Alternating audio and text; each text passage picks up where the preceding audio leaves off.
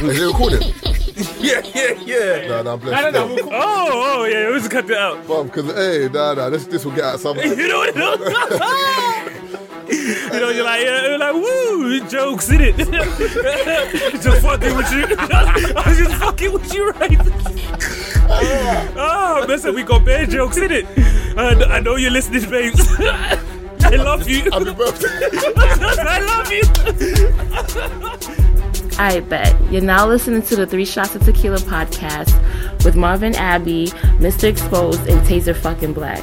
What's happening, people? Welcome to episode 321 of the 3 Shots of Tequila podcast with myself, Marvin Abbey, who also got in the studio. Mr. Exposed and Taser Black. And we've got some very, very special guests in the studio. There's a film or series called Jungle.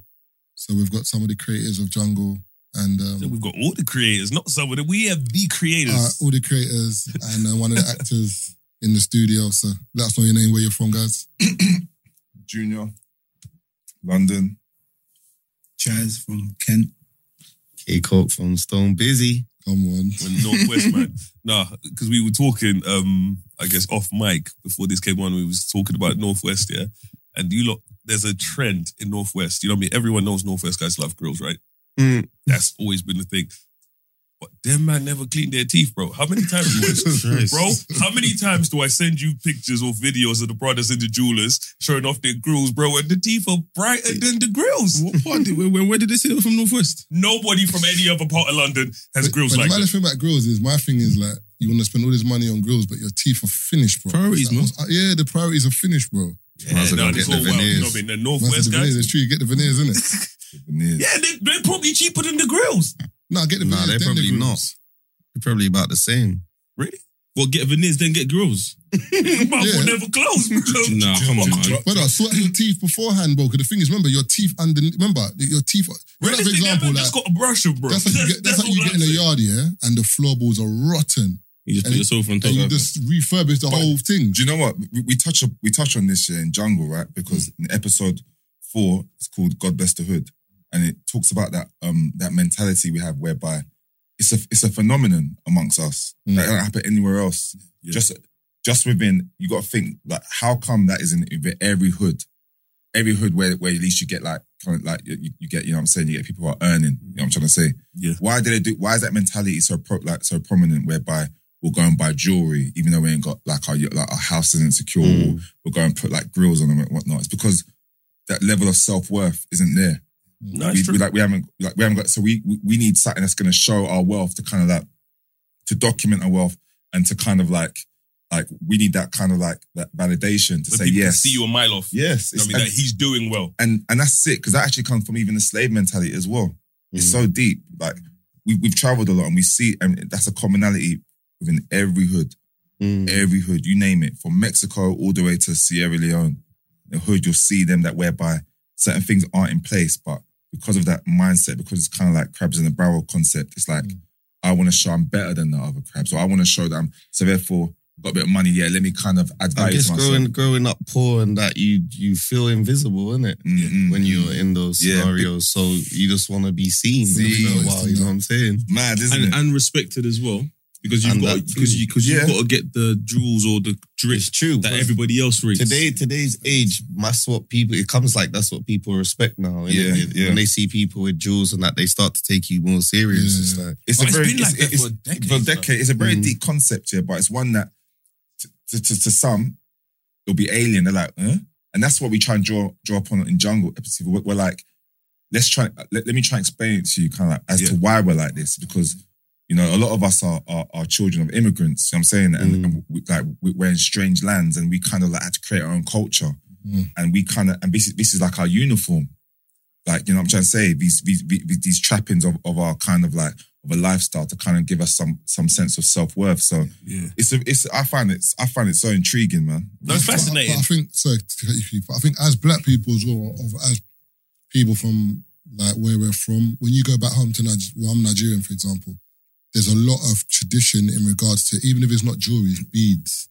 There's always something to do with like glamorization, do you know what I'm saying? So I feel like maybe it's trickled down from our parents as well, that like you've kind of seen your parents. You're actually right in a way. Sorry, you're actually right in a way, but I also feel like it's a mixture of that. It's a mix. It's a hybrid. A lack of education in certain things. So I feel like when you go back to where we come from, you know what I mean, Zimbabwean, Nigerian, Ghanaian, you know what I mean. When we look at, so these were status things. So you'd have when you think of children and this, you would have your chief in your village. So that is somebody who has gone up to the rank of this, you know what I mean? He is in this position, so it comes with this. Yeah. When it then trickles down to over here, you have people that are in, you know what I mean? You're nowhere in the grand scheme of things, but you want the trappings of a king, essentially. So that's why people end up doing things. It's self-worth, man. You know what I mean? And that's what... There is definitely a commonality of like, kind of like glamorization and this kind of like trappings of a luxurious lifestyle. That is a common theme, but it's different reasoning behind both, right? You get in Nigeria or certain cultures, like whereby they have gold or they have a kind of love of this kind of like a certain dress sense or whatnot. But two different reasons for doing it. And what I'm saying, in the hood, we do it because we feel worthless and because, like, as Coke said, we feel invisible growing up. I felt invisible. I didn't have it. So like as soon as the opportunity I get, I feel like, yes, this is, I'm visible now. This is like, I feel worth something. Yeah. When I didn't have my kettle on, I didn't feel like I felt like I was worth. I used to double back sometimes, even though the kettle wasn't even telling the right time. I went to Albania, bro, and it was like every Albanian's got a bad boy car, but their yards are fucked. No, really, bro. That's when you watch the documentaries. Nah, that look like obviously there's nice yards and that, but man would rather spend their peas on their car than do up their yard. That's their thing, so they could be seen. And nobody cares about your bro. Who's going to see your yard? This is mainly in the hood, isn't it? Like mainly, that's what I'm saying. It's a hood mentality. Yeah, but the babes at the rave in Albania, they're seeing the whip, not the yard. Bishies and that. You get me? If we go back, no, it's true, because if you go back, because now, you know what I mean, everyone, especially if you're on social media now, everyone's encouraging you to buy a property, be financially literate or whatever. But back in the day, bro, you're like, I can't go to the club with my yard. You know what I mean? They can't see. You know what I mean? You're going to be in the dance telling chicks, you know what I mean? I own my crib. Okay. Self-worth. You know what I mean? She's looking at you thinking you're arrogant. Yeah. Self-worth, man. And if there was a way, man, could walk around and you could tell man has 4 cribs just by looking at him, dudes would be out there, you know what I mean, buying hella cribs, you know what I mean? And that's why social media now, because man, them could go out there and do property courses. Man, do property courses just so you know man has multiple, because it's the same thing. You know what I mean? It's just a different... But to go into your point as well, I feel like another reason is because to get certain things is very hard. Like, to get a property is not easy. So if man them from the ends want to get a property, it's not easy to do, it's true, but it's easier to buy a chain. Like, I can get a chain immediately, and it's, remember, there's no background checks, it's cash. You know what I'm saying? Whereas a yard, you got to look through your account for like... And certain man are not able to do that. Certain man ain't got accounts, certain man ain't got... Do you know what I'm saying? But how's it, even house aside, right? Even like all the checks and all the preliminaries you need to get a yard. I'm talking about is certain countries you can even buy a house, or you can save up to buy a house, or you can put together, you know, there can be an incentive whereby 4 of your friends come together to buy a house. That happens. Certain people have that mindset where they go, oh, let's come together, let's buy a house, put down a like no mortgage kind of thing, whatnot. But there's something prevalent within our mindset whereby, like I said, and it's not to be kind of like overlooked, it's something really deep. This is why we try to really dig deep in it in Jungles. Like, we have no sense of value. Trust me, we have no sense. We have no sense of value, and these things are what kind of like are what define our value. What I was saying before is like, before when I was younger, when I didn't have certain bits on me, like my chain or my watch or whatnot, I feel naked. I feel like I didn't feel like sometimes I have to double back. I'll be like 20 minutes away from my yard. Just like, I forgot my kettle. Let me go back and get it just to put on my wrist, just so I can be like, and that's a status symbol. And you'll find that certain people with certain backgrounds, like certain Englishmen, like white men or white kids from my area who were, you know, like who were from like decent families, they didn't have that. They're just like, how you doing, mate? You're right. The trainers rock up, didn't care. With me, I always had to have, and we still do it now. How many times, look at everyone's kicks in there, like. But remember, I hear what you're saying, but I think with those white families or those families from affluent families, they were going back to what we wanted. You know what I'm saying? So the cribs they were going to is like, the cribs are nice. The school's nice. So it's like, they're not that they're used to it, but it's like there's nothing for them to be kind of like They were seen at home. So for them, like you said, they were seen. They were seen. Like wherever they are, they're seen. So for them, they didn't have to do what we had to do. It's not a colour creed. It's not a colour creed. It's a demographic. It's because white boys did it from the hood, from where I'm from. It's not a colour creed thing. It's a demographic environment because when your parents are established from a young age, you have that confidence and you have that self-worth. They just instill it in you. So you don't feel that you are defined by your kicks or by your Versace jacket that you got. Bro, in Bridge, the man them used to do like crep checks and that. You get me? Like, I swear down. You get me? You couldn't come outside and like, mum, I need some Nikes. You get me? They're grilling man on the block today. You know what I'm saying? Let's not even go that far. I'll never forget one time on Punch Up Taser, we put up some kicks I was wearing, back in the day, man threw a picture in the group. And man said, what are these? I was looking at man. Me? Yes, you. Bro, I'll never forget. I said, yes, you. What kicks were they though? I don't remember, but you threw them. I was like, my nigga, why would you do me? But if you think about it, that's how it was when you left your yard. You get cooked regular. In college. Let's not even go back as far as being young. When you went to college, bro, it was like, I can't go there looking meaty. Essentially, you know what I mean? You're not even thinking about, I have to go learn, I have to go this or whatever. I need to be in this environment and I need to be the flyest who I need to be. So that's where kind of I need to be seen. Just like, Jay said, I want to be seen. I want these people to notice me. I need them to know that it's not even that I'm the smartest in the college, I'm the this.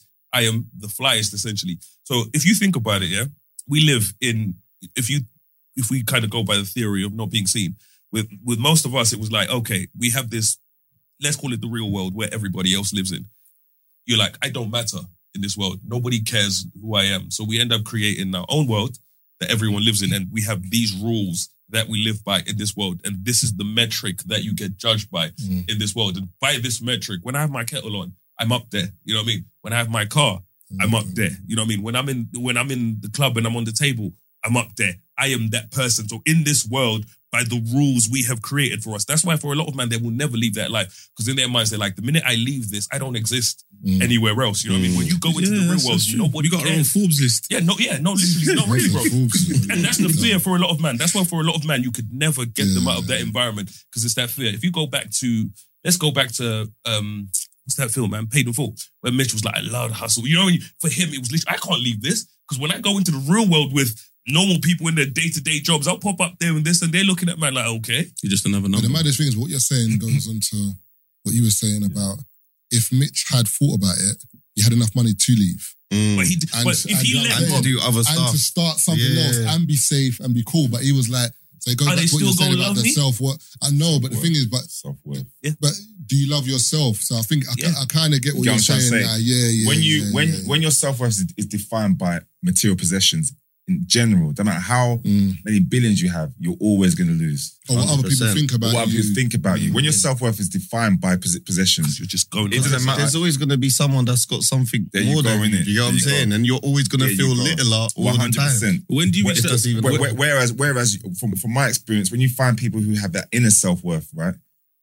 Their self-worth is their uniqueness and them as a person. So whether they're in a room full of whatever, they're just like, you think that comes with age though? Because for me, I feel like when I was younger, I was very flashy when I was younger. I was too. But then as I've got older, it's still a little bit there. There, bro. It's still there. Bro, you know what I'm looking at that like? Like, yo, he likes you. I see it in all of us. Everyone thinking it. It's still there, bro. It's still there. There you are, and to be honest with you, like that's where like Jungle is like literally epitomizes this. It's like a lookbook for a wealth of understanding and knowledge. Education. For everyone who's involved. Everyone's involved have put that, like, even if whether it be script-wise or lyric-wise, they've inputted because this is like us. This is literally for us, by us. And it's like a lookbook as to why we are the way we are. Yeah. And this kind of vicious cycle because we instill this kind of values in our kids. And you would if you don't. End of episode 3 when we're talking about like fix your bad habits before you have the kids because kids literally like mimic. Kids don't listen to what you say. They mimic. And if they're seeing these practices, seeing the kind of value that you put into these material things and how you let it define you, it's the same reciprocal kind of aspect. So yeah, you know what? Yeah, I don't know how Jay's gonna feel about, you know what I mean, me saying this essentially, but I feel like this is one of the. There's no better person to have worked on something like this because, you know what I mean, even coming up, you know what I mean, known him for years or whatever, he was one of, like, I'd say in the last couple of years, one of the more financially literate people around in the ends or whatever. But, you know what I mean, just like you said, you've come from one place where you've learned stuff and, you know what I mean, you thought, okay, other people need to know what this is. But literally with me coming up, you know what I mean, just speaking to, you know what I mean, having conversations like, oh, I can do it this way. I can do it this way, or I can do this. You know what I mean? When you come around someone like, bro, you're doing this, and you're doing. But I wasn't seeing other people doing that. Like I was in an area where it was like, this is somebody that looks like me, comes from where I come from, has had similar upbringing to what I've had, but he's doing things this way. And then the question is, why? How? How can I? You know what I mean? I look at where I am in life now, and that's one of the reasons where I was around people where you're like, I could do that. You know what I mean? Because everything else we see is this. And then you come across somebody that looks like you that's doing this. And then you're like, I had no idea I could do this until I saw this person doing this. Something as simple as when we say, you know what I mean, a car. It's an example I used earlier. It's trivial. You know what I mean? It is trivial. But for me, that was something where I was like, I'd never thought of, you know what I mean, someone like me could have something like this. You know what I mean? Or and do it properly. That's, you know what I mean, the most important thing. Like, you know what I mean? Like everybody else I saw growing up that had this and this and this was doing things they weren't supposed to. And then I've come across somebody next to me and he's doing it properly. I think it's outside. You want to say that? No, I was going to say, it's funny because I think I said it on a previous episode and I was laughing. It was like, we were laughing about it, but I made a point of there's a lot of like people right now who are trying to date these men that have grown up in these environments, yeah? And they don't understand that a lot of the value that they see are from who they saw back in the day that was the man. And it could have been a man who had all the chains, cars, and was just going through women. And then they grow up and think, this is the cool thing to do, so they do the same thing.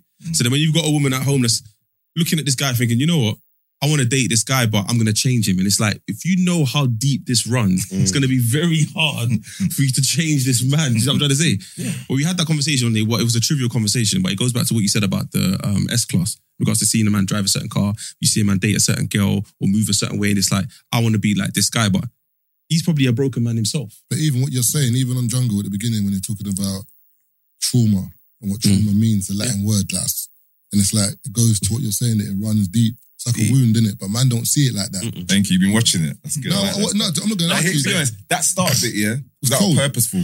Yeah. When Chaz and I put that, when we were like curating this, yeah, we were like, if this don't hit, us, and when I say us, I don't mean us. This isn't a color thing. This is us as a like we're us in it from a hood. You know what I'm saying? Everyone from here is essentially is not too dissimilar to like, so is acquainted with the hood, right? So that bit, of course, is gonna hit because we are traumatized. Every single one of us, to a certain extent, some more than others. Yeah, you know, and we're just taught not to really like pay much attention to it, or we're taught to kind of like normalize it. Oh, it's just how it is and whatnot. But why is it like that? But I think it's also hard to. In terms of trauma, I think when it was explained to me like that, I had a different mindset towards trauma. Because trauma, I normally see trauma as maybe someone having an accident and then the aftermath of the accident because you're injured. There's all different types of trauma. There's all different types of trauma. But you don't take it because you're injured from how you've grown up. You never look at it like that. Like you're even broken. the way Taser said it, the way you might even view women as conquest, let me just chop. Like, that might be a trauma, but like people, remember, a lot of people might be looking at my man like, you dog, where. My man's going through his own thing because if he isn't in that environment, he doesn't feel. Remember, Castillo was even saying that. He was like, he felt validated going through women. Yeah, he had one baby at home, but because she knew his life and his life was shit at that time, he didn't want to come home. He used to draw like other things. They have no idea. They have no idea of man's background. So he was like, yes, to all these new girls, I'm the man. But to the girl at home, I'm a piece of shit, but I'm not going back home. There you go, innit? So like on the surface of it, you look at it, you think, oh, he's this or he's that. But what succession of events from his youth have brought him to that end? It's interesting to find out because you have to really isolate and identify the problem. Oh no, when you speak to Just so- Castillo for 5 minutes, you understand how he got there. No, but I mean, 100%. seriously, You need more than you got five to still. identify it just to understand, so you don't repeat it Yeah. for his kids. But it's mad though, because as Taze was I think saying, majority of us have multiple traumas. multiple, innit? Yeah, get of me? course, yeah, definitely, 100%. From all different types of ages. Yeah. You get me? And it So many affects how man different things. grow And, up. bro, something I've actually spoken about I used to tweet about it all the time, and I think I wrote a blog about it years ago, where even as, let's just think of, people from our demographic, essentially, when you go on the train or a bus, essentially, you spend most of your time trying to convince other people that you're not scary. You're not dangerous. No one of those ones where I'm on the bus, I'm not doing anything, I'm just on here. But you are intimidated. So my whole journey is me convincing you and all the other people here that I'm cool. I'm not like these other people that you've seen, or you know what I mean? So my journey, so then that has now got an effect on me, because everywhere I go, all I do is just try to be as unintimidating as I can dull be. yourself Even down. when you're like, I'm not doing anything. Literally, I left my house and I'm going to work. Between here and work, I have to convince everybody that I'm not that person. When I get to work, and I have to convince everybody at work that I'm not that kind of person. On my way home, I have to convince the only place I can be myself and comfortable is at home. So the minute you leave your house, your whole day revolves around you trying to make everyone feel comfortable. And that takes a toll on you. And a lot of people don't think about that. It just seems like something that, because it's just normal. You know what I mean? There's one time, bro, you're walking and someone grabs their bag. And you're like, bro, firstly, I could take that bag if I wanted it. I don't want that bag. You couldn't outrun me even if you wanted it. Secondly, bro, I'm just going to work. But you know that stems from first and foremost ignorance, right? Mm-hmm. And what was really important when we were putting Jungle together as well was we didn't want it just to be sensationalizing this kind of like London centric gang life or whatnot. We want it to be like a lookbook, almost like a documentary essentially, right? Because in one aspect, it's kind of like it's showing us as a people, what where we're in error and how we can kind of fix it, and it's kind of like vicious cycle kind of aspect. And on the other part, it's showing the people who don't understand us, who are like thinking, this guy here or this, I'm going to cross the road or where, because that guy looks aggressive. It's showing them how we came to be like this, why we're frustrated. Look at our environment. Maybe then you can understand us a little bit more, because then you have a bit more insight into us as a people, right? Maybe that can then spark some form of dialogue. You know what I'm trying to say? It's easy just to dismiss this person as, guy looks like a thug. Or why is that guy sitting there screw face on the bus? But why is he like that? I think is he scared? I think Dave Chappelle said it one time, and I think someone said, we heard you went mad. Something, and he was like, I don't like that word. Mad is very dismissive. Yeah. Because you're not trying to understand Why? what got this person to this state or what they're thinking. Big time, You're just saying they're mad, umbrella term kind of. So what you're saying, I get what you're saying. What do you say to the people that, so me watching Jungle and where I've come from, it didn't feel like it was fake. That felt very real. Yeah. But what about the people that watch him like, that doesn't happen in London? Like, what do you mean? So see the start of it, when we for episode 1 and it says, what if I told you this is just a story? For some people it's just a story. What I told you, this wasn't just a story. It wasn't just a bunch of actors and cameras all put together for entertainment. Like, would it make a difference to how you see things? This is probably not right. Because I said maybe you just feel comfortable believing it's a story, because then you can switch it for TV. Think, go back to your back to your life. Like, no, that was all right. It was entertaining. But see those people there who just see this, who are just looking at it like it's very one-dimensional. They're seeing it as just a show, and in which case it's either entertaining or it's not. But to the people who we're trying to hit with this show, they know it's not just entertainment. It's a deeper thing. This is almost like a realization of the trauma. Mm-hmm. This is also an understanding as to why we are the way we are and how we can go about fixing it. And why we need to fix it as a people, right? Mm-hmm. So it's deeper. It's got a lot of deep connotations to the show, and this is the triumph in the show for us, to be honest. And one of the other triumphs, I think, one of the things that you guys managed to capture very well, that I feel like some things that I watch don't get, especially when they kind of show this aspect of life. Sometimes it starts to feel like it's glamorizing it. You guys managed to get, the consequence aspect of things. You know what I mean? When you watch it, where you're like, you do this, this could happen. I do this, that happens. You know what I mean? So as you go through the whole thing, there's an action and there's a reaction. One of those things where you do this, this happens. So it's not one of those ones, hey, in the hood, I did this, done a lick, got money, lived happily ever after. No, you do A leads to B leads to C, this. So now you're in that situation where you're like, everything I do now is, has consequences. It's got onus, and that's that, it's like we're all linked by 6 degrees of separation, right? So some things that we do, we don't understand the ramifications of. From anything. From anything. It could be from making the younger hold something for us. Just thinking, you know what I'm saying? Just ruined his life. We like how that, no, but see, on the surface, we might say, he might get caught and he might ruin his life, but we don't see how it then circles back to affect us. And that's what I'm talking about, 6 degrees of separation. Yeah. Maybe his auntie is this person, who's the person who treats your mum, who's got cancer. And then it's such a strange thing, right? And when, we don't want to put any spoilers out there, but that was integral in Jungle. We didn't want it just to be an A-B. The guy does a lick, goes to jail. That's too preachy. That's too obvious. You know what I'm trying to say? When you see the two storylines interlinked and you understand the timelines and the arcs of the character, it really does explain that concept. And it's true. Like, we're all linked.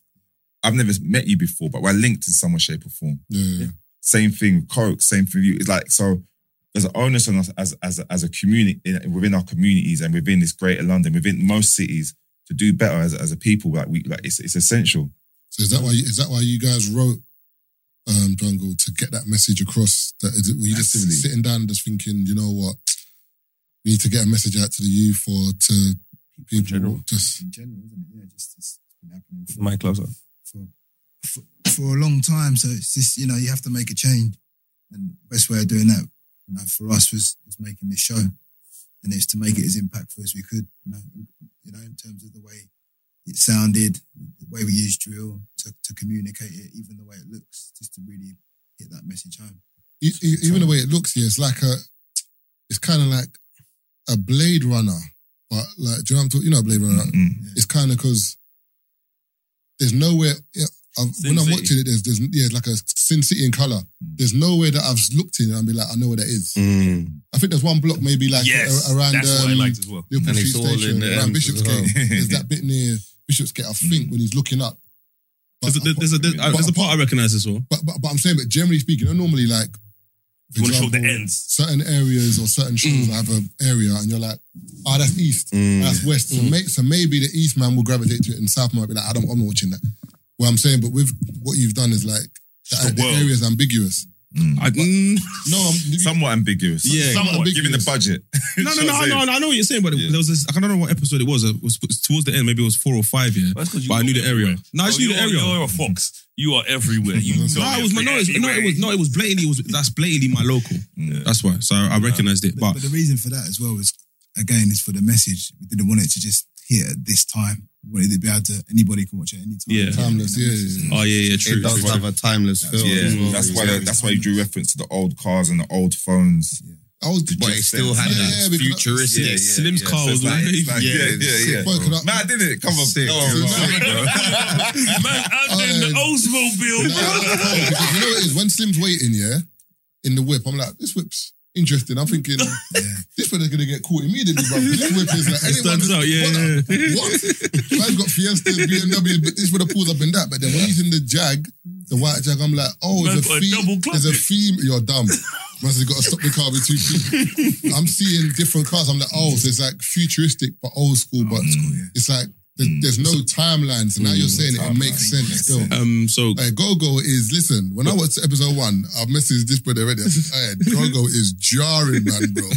I said, this Go-Go you? Why'd you say that? Brother, The message like, you message him like he's a liability. He's a liability. He's like, come on. I said, this brother is a liability, bro. Like, because from the beginning, you can see that, like, he wants out though. But I hear that, but then I get it. A lot of men want out, but they can't get out because man, they're not allowing him to be out. He's getting the wrong way about it. Bro, tell the truth. Can I explain that concept to you? And I really can't wait for, like Chaz, really, I can't wait for Jungle to be like a year out and for certain people. Not everyone's going to, for people to kind of dissect certain things and understand. Because we put a wealth of knowledge and technicality into Jungle. I swear to you, no other. I'm not saying that I can see we're these super brains, but this was a labour of love. We wanted to put a lot into it, and so going to your point about Go-Go, Go-Go, there's a concept in Shakespeare, And it's basically when in Macbeth, of him winning himself to his own harm. Yeah, that's something that really stuck me since I was a kid. Yeah, and what it basically means is a concept whereby you imagine that you're shotting, or you're doing your thing, and you think that you're winning because you're making money, but you're actually killing yourself. That's what you call winning yourself to your own harm. You're doing it, so you're running to your own demise, essentially, right? And Gogo's doing that, whereby he thinks that by doing these moves, he's actually winning, but essentially, he's bringing about his own demise. Even when the second thing he does, I'm going to just spoil it. Same thing, that actually brings him deeper into this kind of, into this hole and into predicament. Into the life he's trying to lead. So, so like, it's like, and then obviously episode 3 when my man talks to him, AP and says, and he gives the analogy, and that's a real analogy of the baboon, right? So that's actually, they dig the hole and then they can't get out. Tell them, bro. That was hard, bro. Thank you. That's what I'm trying to say. Like, it's so deep. Like, because I wrote that. Because it was hard. No, because it's like you're trapping yourself. And sometimes when you want to leave this lifestyle and leave this thing, you gotta let go. It's not like, but they can't let go. Because he's so greedy. He's so greedy. All he has to do the is man come and caught him. You like let go and your head comes out. But because you won't let go, the head won't come out. It's not even within your... That was hard. It's not even within your... You can't even conceptualize letting go. It's not even within your remit. Let go. Why? But letting go is what, like, that's why that was such an important verse. I mean, an important scene. And if you look in the background, it says the message doesn't need a face. We used neons, these neons that we constructed ourselves to convey a message as well. There's so many messages within Jungle that we had to hit home with, right? But we had to engage Everyone's people the bad first. guy in someone's story. Yeah, exactly. Another one. Do you know the maddest Slim being? It's like the maddest thing is I don't think American Gods. I don't think you man know how sick Jungle is, because even the way you're talking about it now, it's like you're gonna watch it back and it's not even just that. It's like as I'm watching it, I'm seeing some of this because I'm on episode 1, innit? Oh wow! So I finished it. Yeah, I'm on episode 1. So nice. I'm 2 episodes. I'm watching it now, and I'm I like, watched it twice. I'm seeing the trauma thing. Cool. I'm like, right, okay.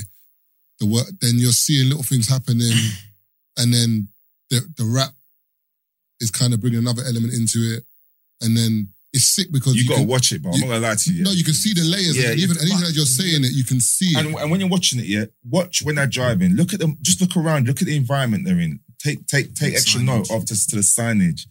Take it in, because this is like deliberate. You know, every scene, every frame is deliberate. We've literally dissected the frame and think, okay, how do we want this frame to come about? Is there a message we could put in it? Do you know what's very important about what you're saying right now? Yeah. This guy watches TV series as background noise. Yeah. So everything that you're saying, he's missing. Yeah. But he's like, I can fast forward it. I can fast forward it and just... Let's hear this one. I want to hear this one. Still. You know what I mean? First and foremost, the 2 episodes I watched, I didn't watch as background noise. No, I'm just saying in general. In general, yes, I watch a lot of shows as background noise. But look at how intricate look at the detail that they're getting into the show. What you're saying, I said some of these shows ain't like that. For you to just spoil it by putting it in the background while you're washing the dishes. You're telling me I need to sit there and concentrate on Power, bro, when every other scene is clapping cheeks. No. Like I said, some shows, yes. Most of them, I can watch an episode of Power, you know what I mean, a 45-minute episode of Power in 13 minutes. You know why? Because the other 30 minutes is clapping cheeks. How can you watch it in 13 minutes? Brother, because I skip through all of the sex scenes that shouldn't be there. So don't do that. Like I said, this one, I watched all 2. I've been ill at home, so literally, you know what I mean, I was in bed for most of the week, so literally I sat in, I watched 2 episodes, and that's why I was like, I can tell and that's why I was like, it gives me I was like, Sin City, I go back to American Gods, you know what I mean? When you think of, it's like worlds apart from American Gods, but there's so many things where you know what I mean? There's so many similarities where you're like, where you watch something and it's not even just about what you are looking at directly, it's everything that happens around. You know what I mean? Where you're like, you have to watch everything. Just like you said, you can go back and you're like, oh, I didn't see that the first time I watched this. You know what I mean? I like stuff like that where like, because when I like a show, I will go back and watch a show a year from now, 2 years from now, and I'll rewatch it and I'll see new stuff that I didn't even see. Yeah. You'll see that the first time. What's the The only thing missing, I think the only thing missing with Jungle is like you needed like a podcast scene in there. Yeah, I knew you would need that. Yeah. Like one bit like in the Season studio 2. and then, What's the- No, but you know what's crazy, Marvin? They did. No, you know they did. Man, They in my did have DMs, bro. this. Please tell me there's a season 2. Oh, serious? Yeah. Everyone's requesting it. We're Man, writing I'm it. like, We're writing please, it. We're writing please. it. No, but you know why? Mark, His role. See, Marvin, who's one of the first voices? One of the 2 voices at the beginning that you hear? Who's one of them? I don't know. You don't know who he was listening to when he was talking about trauma. Who? Babs. Okay. Yeah, that's why I was like, it's full circle. and- Because Babs, you know what I mean? For a lot of people, you know, when you listen They first to us, introduced him literally, here this for was the the first podcast. introduction to Babs. And obviously, like that was purposeful. Like I said to Babs, I said, you got to do this scene. It's like, I said, you've got this has to be your voice because I can't teach. We can't teach that tone To anyone. and that texture to someone who hasn't Been through experienced everything. it. Yeah, That's gonna go to my next question. Then I was gonna say, what was the thinking process behind the cast members? I was going to say that. as well. No, but if you look at everybody in it, it makes sense. No, coming from where you've come from, you Yeah. understand. But to those who don't, on a separate, I can't. You really need, when you watch it on a separate note, you got to double back because then when you have to watch it in its entirety, it's essential because then a lot of these things you're going to get generalization of, but you're not going to understand the specifics of it. Yeah? But in terms of for your question, right? Like Coke, for example, yeah, he plays Stacks. Literally, yeah, we're like, we hounded him. First, it was like, like certain time I think he was gonna chuck the contract out the windows. Like, nah, but we were like, he has to play it because even when I was writing it, yeah, You had him in mind. Bruv, he plays it so well. And amazingly. I wish his name wasn't Stacks. You know, it should have just been Coco. for anybody that thinks, you know what I mean, 'cause sometimes people think when, you know what I mean, directors and producers say these things, they're saying this. Like, I've had so many conversations with, will call me up and be like, yo, do you know XYZ? You know what I mean? I think they'll be great. So, you know what I mean? It's just one of those things where for him, he thought about these things long. It made bro. Playing the part easier. Yeah, definitely. It was and just it wasn't so comfortable. because most people will see actors in it like, they just got a bunch of artists or whatever. I feel like every single artist they got on there, they got on for a reason. So it's not like we hounded him. 40 rappers. See, because obviously Chaz and Coke know each other, right? Yeah. So I was like, bro, this has to be done. And he was just like, and you probably thinking, why is this guy calling me so much? I couldn't not because you're like, it has to be. And even the script, yeah, when we met him, yeah, the script was there, but we tailored certain things because like in certain scenes we omitted and we changed because it's like just to suit his vernacular, to suit his texture even more so. His mannerisms. Yeah, I'm so proud of the cast, man. Certain critics will go, rare, this and rare. Because they don't understand it. And they don't know what we've been through. But it goes back to what we said, context. They don't even know what certain people were going through whilst we're filming. Real life. And they're coming up to set and they're delivering. That's deep. It's like, they're not going to studio and spitting. They're stepping out of their comfort zone. Cameras, actors around them, and they're delivering. So when I'm looking at it as a body of work, it's not just me and Chaz. I'm looking at, when I see certain people on the screen, I feel proud. I feel like a proud dad. Yeah, I'm looking, I'm thinking like, I'm happy, man. You had man outside as well. Outside.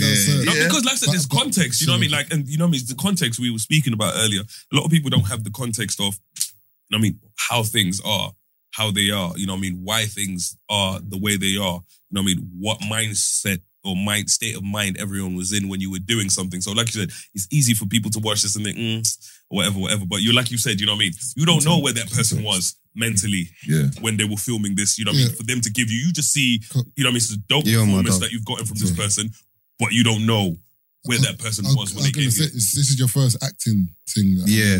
So how was it in terms of like learning lines, having to act in front of like, because remember, people don't realise when you act, bare cameras. It's bare cameras. Like people see what you know. Man's used to being on that side of the camera anyway. So music videos. In that perspective, it was comfortable because man's used to that. But acting was a sick experience, bro. Just the way the man them had it, the things they had man doing this setup, like everything about it was just so sick.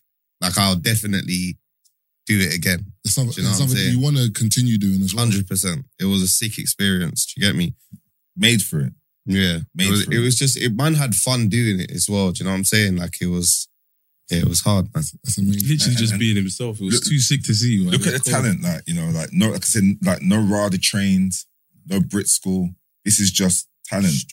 And this is talent, like, that's been put under pressure. Like, this is like what the turnaround was so quick. Yeah. Imagine you actually start to like hone this skill and you start to like exercise this muscle that you've now developed. Yeah.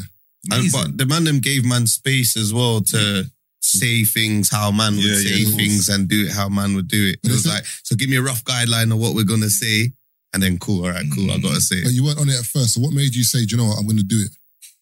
I was just and ahhing. I'm not, you know, I do music, innit? So it's like, I don't know. I was and ahhing at first. I remember when you like, remember when you chucked it in. It's like, oh no, man ain't gonna do it, and we're like, whoa, hold up, buddy. Slow down there, buddy. He's just like, nah, I'm not on it. He said, the money, I don't even care. He's like, I'm not on it. And we're like, whoa, we ain't trying to look at each other like, we're on the you know phone, what it is? we're like, I do music, innit? You get me? I was trying to focus on that. And there was certain time. I'm man from things as well and going through stuff as well. So if things is not fitting around how I'm feeling, then it's not worth it for me. But I'm happy I've done it. I am really happy I've done it. So these men will tell you, we experience that all the time, where we've had times where these men, you know, where I'm like, fuck this shit. You know what I mean? Yeah. And then, you know what I mean, we have to sit down, you know, we have to have a conversation. But it happens, you know what I mean? And like you said, most people don't understand what's going on around what. And that's what I'm saying. You're lucky we like you, man. No. That's the thing though. Man's really going through stuff, you get me? And like, these man proper made man feel comfortable, safe, made sure I was straight. And it made the difference. But that must have been mad as well though, because you've got a whole cast of man like that. Of man like that. So you've had to like, it's kind of like, you know, like Zidane at Real Madrid, like you got to manage bare egos. Chessboard, really. Stitch like that. And it's not even egos. I feel like. No, I'm saying in terms of Real Madrid and that's I feel Zidane like managing. you know what I mean? You're thinking of people's well-being because like you said, you know what I mean? You've got this going on. The other person's got this going on. The other person, like I said, when you're filming, we're in this area. You know what I mean? I don't like being in this, you know what I mean, area or whatever, you know what I mean? But I'm here because I want to do this. And there's another person that's uncomfortable with another situation. There's another person that's uncomfortable. So with you guys as the people kind of holding this together, you're like, I need to make sure that all 14 people that are on set today are comfortable.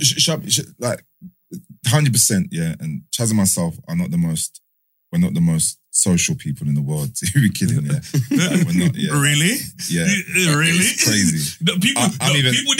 People need to appreciate that you're here today because he is one of the least. He's worse than I am. He is one of the least sociable people. We're both kind of redlining even right now. Like, I'm not gonna lie. But you're on the. I'm not gonna lie. You're from the same environment, so I guess you have a better understanding as to why maybe you needed to do more to kind of get Coke on board or get Rimsey on board. I just knew what the PTSD was because I felt it. I feel it all the time. I feel it, and so I naturally wanted to kind of like appease that. And any time that was compromised, I felt it here because I was like, nah, I wouldn't want that myself. Cause I know how it feels. Yeah, your stomach and you're feeling your head and your dick, like spidey senses on going nuts. Trust you don't want to bring that on. So I was just like it's just a lot of things to manage. But on another note, I feel like everyone individually, right, at a certain point, they knew what was at stake with this jungle. They knew that there was a bigger picture. Yeah. They knew that what the connotations were of it. 100%. So all that personal squabbles, and even though some of them are quite serious, to a certain extent, subconsciously took a back seat because they knew that this is important for the culture. This 100%. There was a bigger picture. That was my question. At what point did you realise that, all right, cool, because even though you said that you were and ahhing about the opportunity, there would have been a moment where you're like, you know what, this makes sense, man. What was that moment for you? Probably like the first day, man, showed up to the set, bro. You just saw it. And when I saw how the set was looking, I was like, what is going on here, bro? This is nuts. And then we got into it and I was like, yo, this is sick. When are we doing the next one? You get me? Yeah. It was crazy, bro. The whole production, the setups, just everything was just super cold. People don't realise that even that in itself, that you've got Coke saying man's excited, like, do you know what? I'm part of something sick. And Bro, I want to be part of something more. Do you know what I'm saying? Gassed in sick we need days, more bro. stuff like that in our community because, as you said, because of man are going through certain things. And now even man will look at this and be like, yo, I need to do better. no, not even I need to do better, yes, but I can do this. Or like, this is positive. Like, do you know what I'm saying? You have more people. We're so talented, we're so much, man. Do you know what it comes down to? It comes down to, first of all, fear of either disappointment or fear of failure, and opportunity. And if someone's not going to give you the opportunity, you got to create it. Me and Chaz were hard at it. We were unshakable, unwavering in our approach to this and in our drive. There wasn't no one, only God himself could have we were just like on it, driven, and look at the result of it, so that's why sometimes. That's your default setting though in everything. you know, Jay, bro, it's his default setting. There's literally, I can say there's a handful of people that have, when I say laser focus, when they want to do something. I'm pretty crazy. No. Honestly, I've spoken about you. These men will tell you, this is not the first time. Like I said, I've spoken about you maybe once, even when Tiny and Dumi, where I actually spoke about, you know what I mean? We actually spoke about you and this is exactly what we said in terms of, you know what I mean, personality, how you look at things, how you do things or whatever. There's that laser focus that only a handful of people on earth that I know have that. Do you know what? Well, for me personally, I'm God conscious. You know what I'm saying? I'm Muslim. Alhamdulillah. And for me, there's that. I feel like if it's not good for me and I've got a pure heart, then Allah will take it away from me. And I'm very, very, very, very, very. I'm like you said, I'm like spearheading in my approach. I see something and I think, why not? But with this, I was coupled with an amazing partner in Chaz, I'm trying to say, in this pursuit.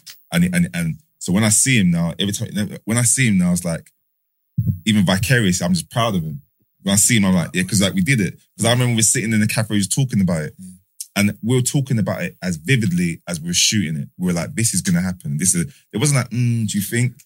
We were just spurring on each other. Kind of. I remember when you lot was breaking it all down to me the first day I'd had you lot on the phone. Remember my girl coming cussing? Yeah. And you lot was breaking it down to me and it was bare detail and I was just like, I didn't understand it then, you get me? But the conviction was there, innit? 100%. The conviction and that we weren't like, we were like, this, and you know what's so nuts? When we look at the screen, when we're editing, we're just looking at each other, we didn't have to say anything. What's understood after we said, we're looking and we're like, this is what we envisioned when I saw certain scenes. I saw Coke in that kind of in the trap house here, and he walks in and the setting and the texture, and when he's looking up the angle. This is what we literally we literally like we detailed this, like we storyboarded it, we conceptualized it. The amount of mood board that we have for each scene, you wouldn't even believe. I've noticed as well that even the way you've done it, it's dark, but it's very colourful, but it's still everything's dark. intentional. Like, I feel like, sorry to cut you, and everything like creates a mood. Yes. Like the moment I've put it on, I'm in my yard now, I've turned the lights off, whatever. I'm just like, yo, this is like, there's a mood immediately. I turn the lights off, you know. And it's consistent all the way through. You get me? But the ambience, like, it's cold still. There's a lot, man. Do you know what I like though? I like R.A. though. I'm not gonna lie to you. Bro, from the jump. You know, like that nigga. That's so realistic. Brother, in the car, when he's talking to man, like, it's like everything. It's weird. You're 4 minutes late, put your seatbelt on. It's negative, but everything he's saying, you kind of agreeing with what. It's true, man. And then even when obviously when the brother says, I don't want to spoil anything, whatever. But that's the way R.A. moves. You've been on a Taser Flex recently. No, and even his swag. There's one bit when he rings, man. Yeah. And he's chilling in the car. The swag is cold. Yeah, you know, bro, no. The bit bro, it's the hat. Yo. I bought my hat today. Bro, I'm going to put on in a minute. Why I got the shades on, brother? I've never seen a man, bro. Representation, bro. That was the drippiest booting I've ever seen, bro. Because when I say, bro, man didn't even look back. Think about it. Look at the way it happened, yeah? He did what he did. Went to the car. He didn't even look back. You know, in movies where there's an explosion, where a man walks off. That was that explosion. Come on. That's it. You see it? No, you can't see. It's not but it was wavy, bro, because you look at it and you're like, it makes so, you know what I mean, so many elements of so many things, essentially, because when we were growing up, right, that was the cool guy. If you think about it, That was the guy. When you look at him, like, he's so wavy. He's doing things he's not supposed to be doing. You know what I mean? We look at this dude, you're like, I know I'm not supposed to look at this and like it. But he was cool with it. And that's how we grew up. We would look at guys like Slim and think to ourselves, that dude is wavy. No, but you know what? Do you know what I like Slim, yeah? And your parents would be like, don't, you know what I mean? No, don't end up like those guys. The reason guys. I like Slim is because Slim's a bad person, but he's unwavering in his badness. He's not unsure what he's doing. He's like, this is me. It's funny you say it. When you get to episode 3, yeah, and at the table, remember that, what you just said.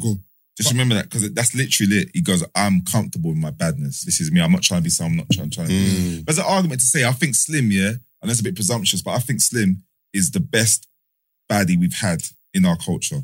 The best, there's a strong argument for that, to say that he's going to become a cult figure, like, in a sense, because of his mannerisms. And people, anyone who knows R.A., I know R.A. for a time, you know what I'm saying? He's a brother, mashallah, and I've got a lot of love for him. And obviously, he's changed his life around, yeah. But that's him. That's him. And the amount of calls I've got and the messages I've got, it's just like, you tapped into him back then. It's cold, bro. And you brought it out in him now. And it's just like, this is him. This is how his demeanor is. And when I'm watching him, I try and be as objective as possible.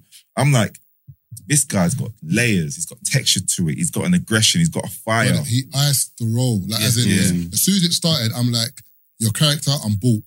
Straight away. You know when you're just like, I'm sold. Even the swag, the way he's just proper like cold. That's what I was like, bro. He was the guy. Bro, he was the guy when you were growing up that you knew. There was guys when we were growing up, we looked at, we knew, I'm not supposed to want to be like that guy. You know what I mean? I'm looking at that guy and everything about him is wrong. But I wouldn't be like that guy. But they got that right. R.A.'s character, everyone from every single area will have a name in their head. They'll be like, that's whether it's east, south, north, wherever you're from, you're gonna get a name. You mentioned that it was there was moments where he felt like he couldn't continue the scene. Yeah, because of like going back to the trauma of it. And it wasn't. It's not like whimsical. It's not like he was like being like a diva. It's just like, he called me aside, put me to side and said, but I need some time. Like, this is kind of kicking, like, because we used the same prosthetics guy from a film called Possessor, which is like a very serious film, right? It's a film that, when it comes to the violence. Yeah, you have to be into cinema, like we're in cinema to probably to know of the film, right? Really is. But it's a very, very serious film. We encourage you to watch it. Yeah, Possessor is very interesting. But even the first scene is very graphic. But it's kind of like you're in it.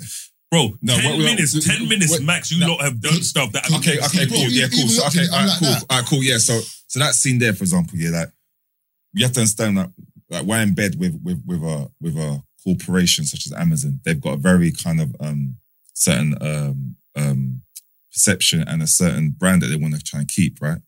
And they push the boundary a little bit with certain productions like The Boys. If you've watched Preacher, bro, they should let you man blow people's heads clean off. No, but what I mean, like, it's a bit different when it's our culture because of the connotations and because of the real life effects and because of the real life effects and because of the media around it. So, but we were adamant, we had to show the arse end of things. We had to show that goriness, not to glorify it, but to a lot of these people, this is what when they let it off or when they've done something, it's like they don't see it. It's an action. And you know what I'm saying? That mindset, when you do it, it's like you feel, it's like when you let it off sometimes, just like, you don't see the like the guy's head. When you see it, or you see the body part, that's the part that sticks with you. And that's what was very important for me because of that mindset. Is like, when you do something and you've done it and you think, and you're getting the appraise of your lot and whatnot, they go, and you're around and when you go home, you're thinking, cool, and you think, I've done that, and you're thinking, but you haven't seen the aftermath. If you were to see the aftermath of what you've done, I guarantee you it will affect you differently. So we wanted to show that. We actually even had to strip certain scenes back because they were too like we had Coke doing something that was mad. Even he was like, yo, he was like, we spoke. He was like, nah. It was like, this is crazy because it's so graphic. It looks wrong, bro. It looked wrong. It was. But it made me feel uncomfortable. Nah, there's another scene that's a bit much as well. Yeah, but this was deliberate. We wanted people to be like, this is the reality of it. Reality. But you know what's dope about what you've just said? So think about it. This is a TV show, right? So you're acting, you've done something in a show that makes you feel some kind of way. Let's think of the people in reality that will do certain things, and then you go home, and you're like, wow. That's what you're saying. You know what I mean? Like when you take it in, like just outside of, you know what I mean? Just outside of the show, you're showing the arse end of it, you know, definitely. It's 100%. That was important for us, yeah. But like I said, we can't wait for people to really kind of like, the amount of voice notes we're getting of people breaking down certain layers of it. It's hard for you to conceptualize because you haven't seen it. I'm going to. But even but people just need to stop taking it as just, okay, not just the show, but literally, you know, you look around you and you look at the people around you, the people you grew up around. Because everyone can, you know what I mean, act like, we're all in different places in life now, but we all grew up in a certain environment. We saw certain people, we saw certain things. You can watch something and it just brings back certain things where you can watch stuff and you're like, I can relate to this because I grew up in this environment and I saw this, and this. You know what I mean?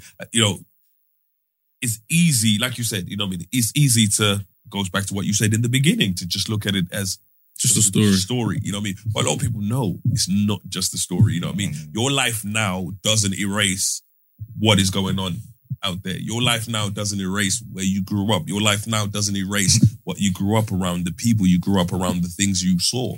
Yeah. What we're getting across the board is the hood and people who have attained his kind of life or who have been affected by it. They're like stand up applause. They're like, wow, this is everything. This is what we couldn't say in words kind of thing. And it's been beautified in it. Obviously, it's poetry emotion, but this is the essence of it. And I've had a crazy amount of emotional calls and WhatsApps and messages and whatnot. And then the other side of it, flip side, is the people who are intrigued and interested as to why. Mm-hmm. The ones that realize that there is there's a pandemic, you know, within amongst these kind of society in these ghettos and in these inner city suburbs, like where this is happening. They want to understand why, you know. And then there's people in the middle who are not affected by it, live a relatively normal life, who won't get it. And there's not wrong, like, you know, in the documentary we're doing, there's nothing wrong with that, because that's just like the life you're born into. But you have to at least respect it. Even if you can't, if you can't understand it, you have to respect it, right? You know what I'm trying to say? Because this isn't there to thrill or to sensationalize this is there as a wake-up call, as a slap to say, look, you know what I'm trying to say? To those two major groups, to the youth. I feel like the mainstream for a while have been hiding this part of London. Massively. And a part of England, in fact. Do you get me? It's not the part, like, even for man rapping in those times, you weren't allowed to play on radio and talk about certain things where, you get me? Now it's a thing. So this is 100%. Like just showing people that this is what's going on here, you know what I'm saying? It's the fraud you people sold us, bro. When I was in Zimbabwe coming out here, I saw the Queen, tea, crumpets, and then I came here, bro. I was thinking, well, I'm saying back in the day, if you went to America, that's what they think. Now they know different. You know what I'm saying? But I moved before, if you went to America, they think it's all tea and crumpets. Forget the Americans. I moved here I moved here in 2004. My dad was living here for a couple of years or whatever. I'm going to England. That's where I'm Zimbabwe, moved to England, bro. Come on, bro. It's Queen, Red Buses. I ended up in Thornton Heath, bro. I got here and I was like, what the fuck is this? Brother! Bro, we were on Poshmore Road in Thornton Heath. And you know what I mean? I sat there and I was like, I've been duped. It felt like a scam. But this is it. Like you said, you know what I mean? They were hiding us. They were hiding, you know what I mean? I then became part of the culture or whatever. Now I'm part of, you know what I mean, people that are hidden. On the carpet, innit? You know? Because they don't want people to see this shit. It's easy to marginalise, it's easy to kind of see it. Because then they don't have to address it. There you go. And that's what we talk about in the start of it. Yeah. It's easy if you think it's a story, switch for TVs, because then you can it doesn't happen. And you can be living within the same borough as someone, live two totally different lives, two alien, totally alienated to what's going on around you. But like I said, Jungle is supposed to spark this dialogue now. Because it's not going to go anywhere. The thing is, what you say, I think is important as well, because it's a story, whatever. Because even if you look at this might be changing the subject, but like migrants, for example, when the migrants have brown skin or whatever, it's easy for the UK and people to turn the TV off. The moment it was Ukraine and Russia, and it was people like them, come over, we'll pay for you to stay with family. Live in my yard. Live in my yard. And then when it was everyone else, it was a case of... Come on, man. See that double standard stuff, that's what I'm saying. That doesn't sit well with me. But that's what I'm saying. That needs to be documented. It's not enough for us just to talk about it a little bit, whatever. That's the way it is. Why is it like that? Because even the woman, I don't know, the chancellor was saying today about there's like a Conservative meeting, and she was like, I hope Prime Minister. No, Chancellor. Just the plane with the Her dream is that she takes off to go to Rwanda. And I'm like, you didn't have the same energy for the Ukrainian refugees, but you weren't saying for them to go to Rwanda. You were telling them to come here. So what you're saying, it kind of goes to that, to say that with us, it's like they're not English. It's what you identify with, isn't it? Yeah. But psychologically, when you see people who are similar to you or look like you aesthetically going through something, then it's subconsciously you're drawn to them, and you empathize with them. When it's people who don't look anything like you, people you can't relate to, then you have that kind of, that's unfortunate, and that's just because Western. A lot of people are uneducated, and biased as well, and that's like a Western kind of mindset, and it's down to like kind of privilege, kind of there's a privileged mindset behind it. But look, we as Nothing Lost, as creatives, we want to tell those stories that are uncomfortable and that no one necessarily tells.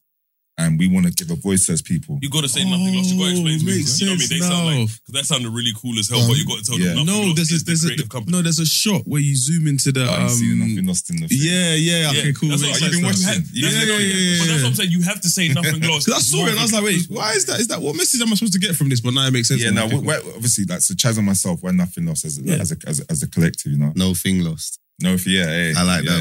You know what I mean? Yeah, that's what it be. Because I was like, it might go over people's heads because you said it sounded cool as shit. Yeah, but, you got to let them know that there's more to.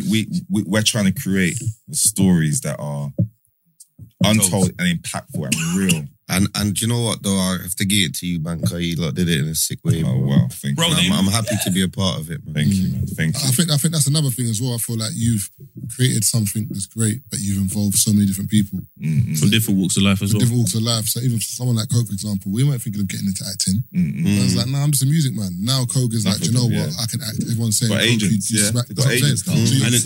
We've hooked up people with agents now who've called us and they've said, I've got to work with this person. Who are like, is he represented?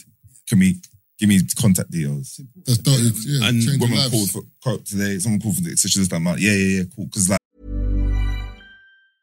when it comes to your finances, you think you've done it all. You've saved, you've researched, and you've invested all that you can. Now it's time to take those investments to the next level by using the brand behind every great investor, Yahoo Finance. As America's #1 finance destination, Yahoo Finance has everything you need, whether you're a seasoned trader or just dipping your toes into the market. Join the millions of investors who trust Yahoo Finance to guide them on their financial journey. For comprehensive financial news and analysis, visit yahoofinance.com, the #1 financial destination, yahoofinance.com. Like, they're like, wow, just blown away. But like, these people can do that, and under this context, they can do it. Like, so imagine when we give them a script to really work with. Imagine when we give them some training and whatnot. Mad. Yeah, just the avenues. Just get, and that's what breeds frustration. Like crabs in the barrel. Like when there's only certain avenues that you feel for you, either road, music, and everyone's doing music now. Everyone's doing road, sports. Frustrated. I think another frustrated. And I think another thing that's very important as well. I just want to touch on it before we change subject. Yeah, is that people like Coke will now see value in their story.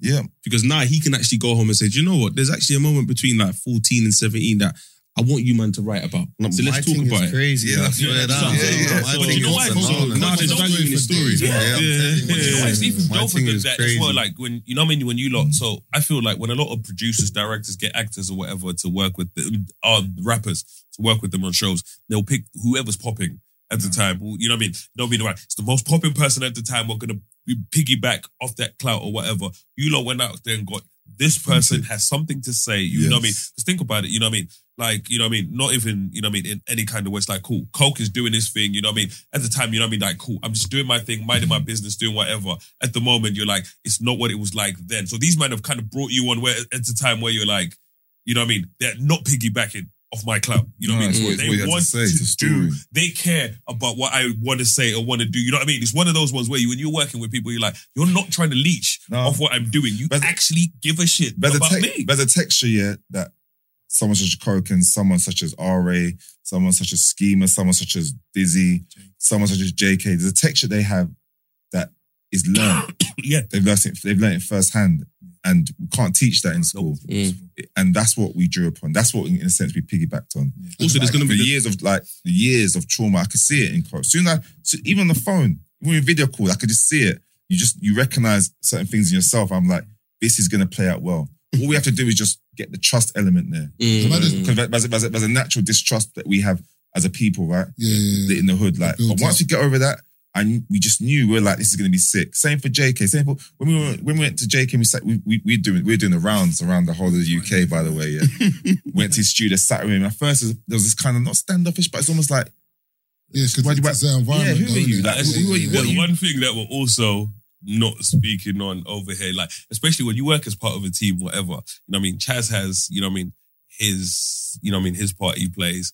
Jay has his part he plays. And I always feel like when it comes to personalities as well, when you look at every single person that kind of works on this or whatever, there's, you know what I mean, there's no better person than Jay to manage certain personalities as well. Because when you come up against certain people and, you know what I mean, you have to deal with certain types of people sometimes where, you know what I mean, you have people that are up here, you meet people, but there's a certain balance where you're like, you know what, I'm managing how people are. You know, certain times where people, you know what I mean, will rise up. There's this thing you have about you where you're like, I ain't gonna say nothing. I wanted to, you know what I mean?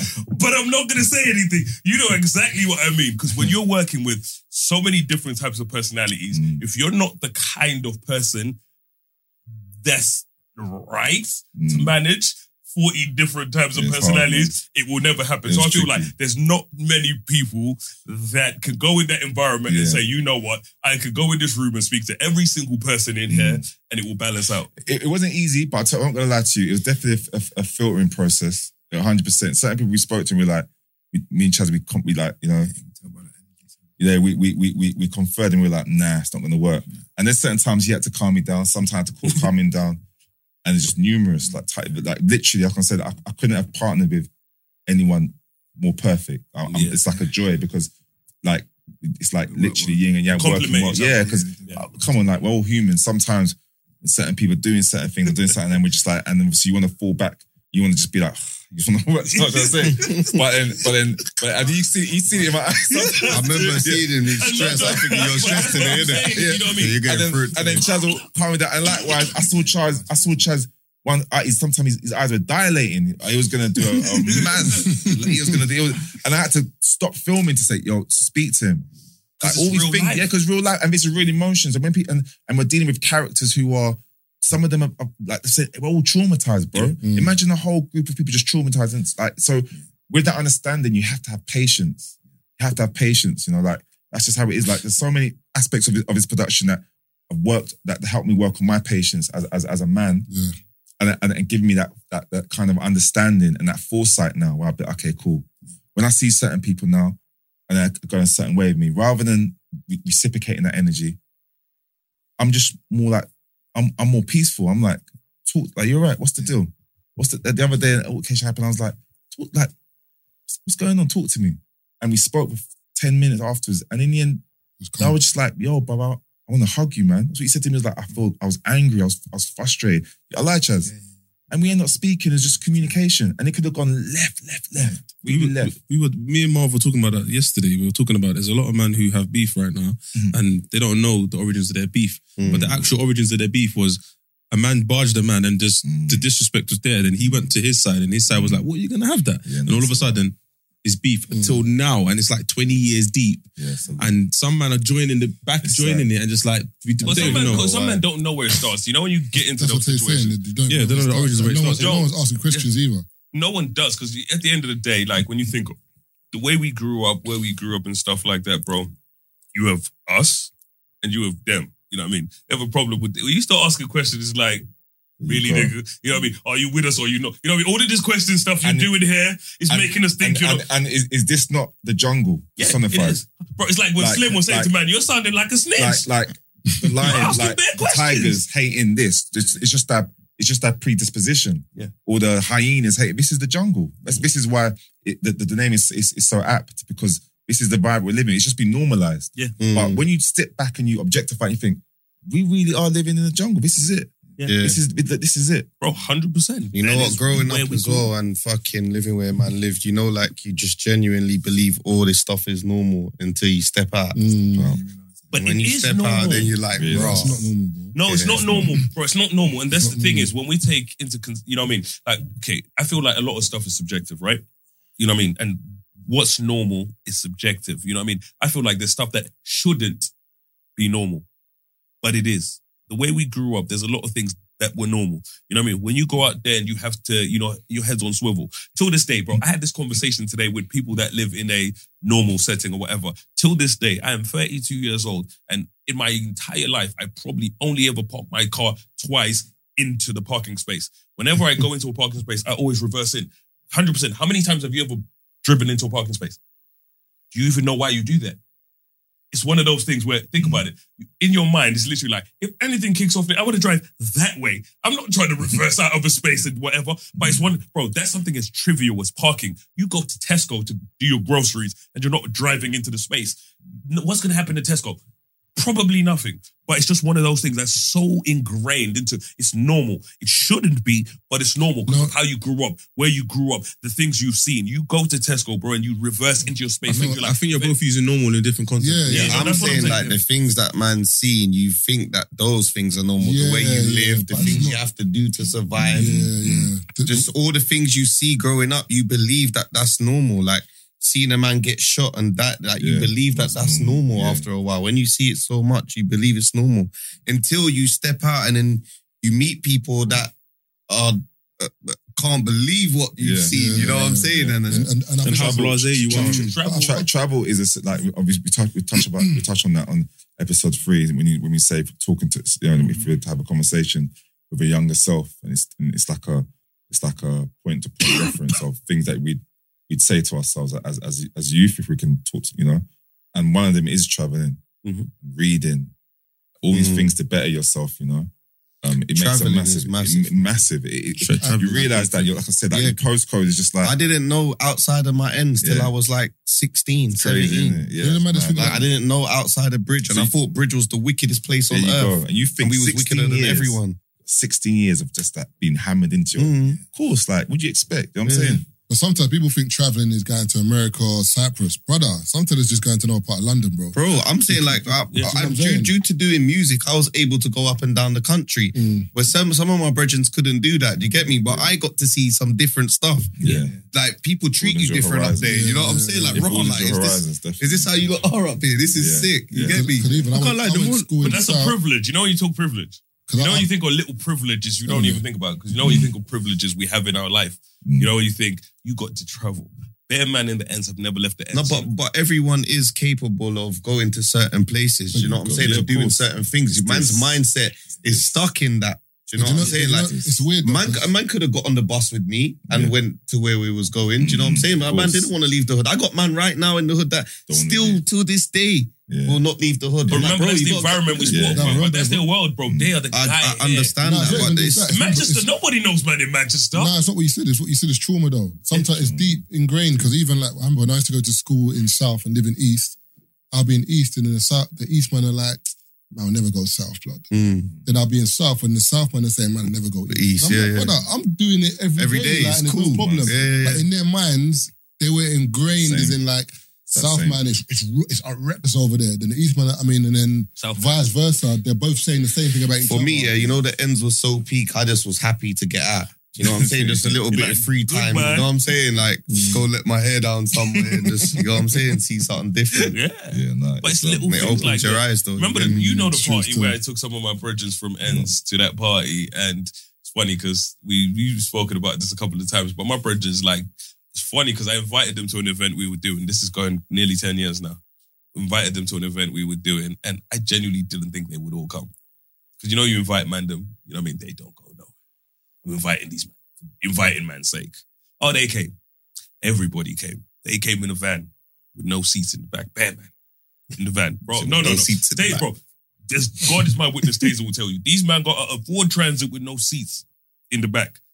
12, 13 man in the back of there.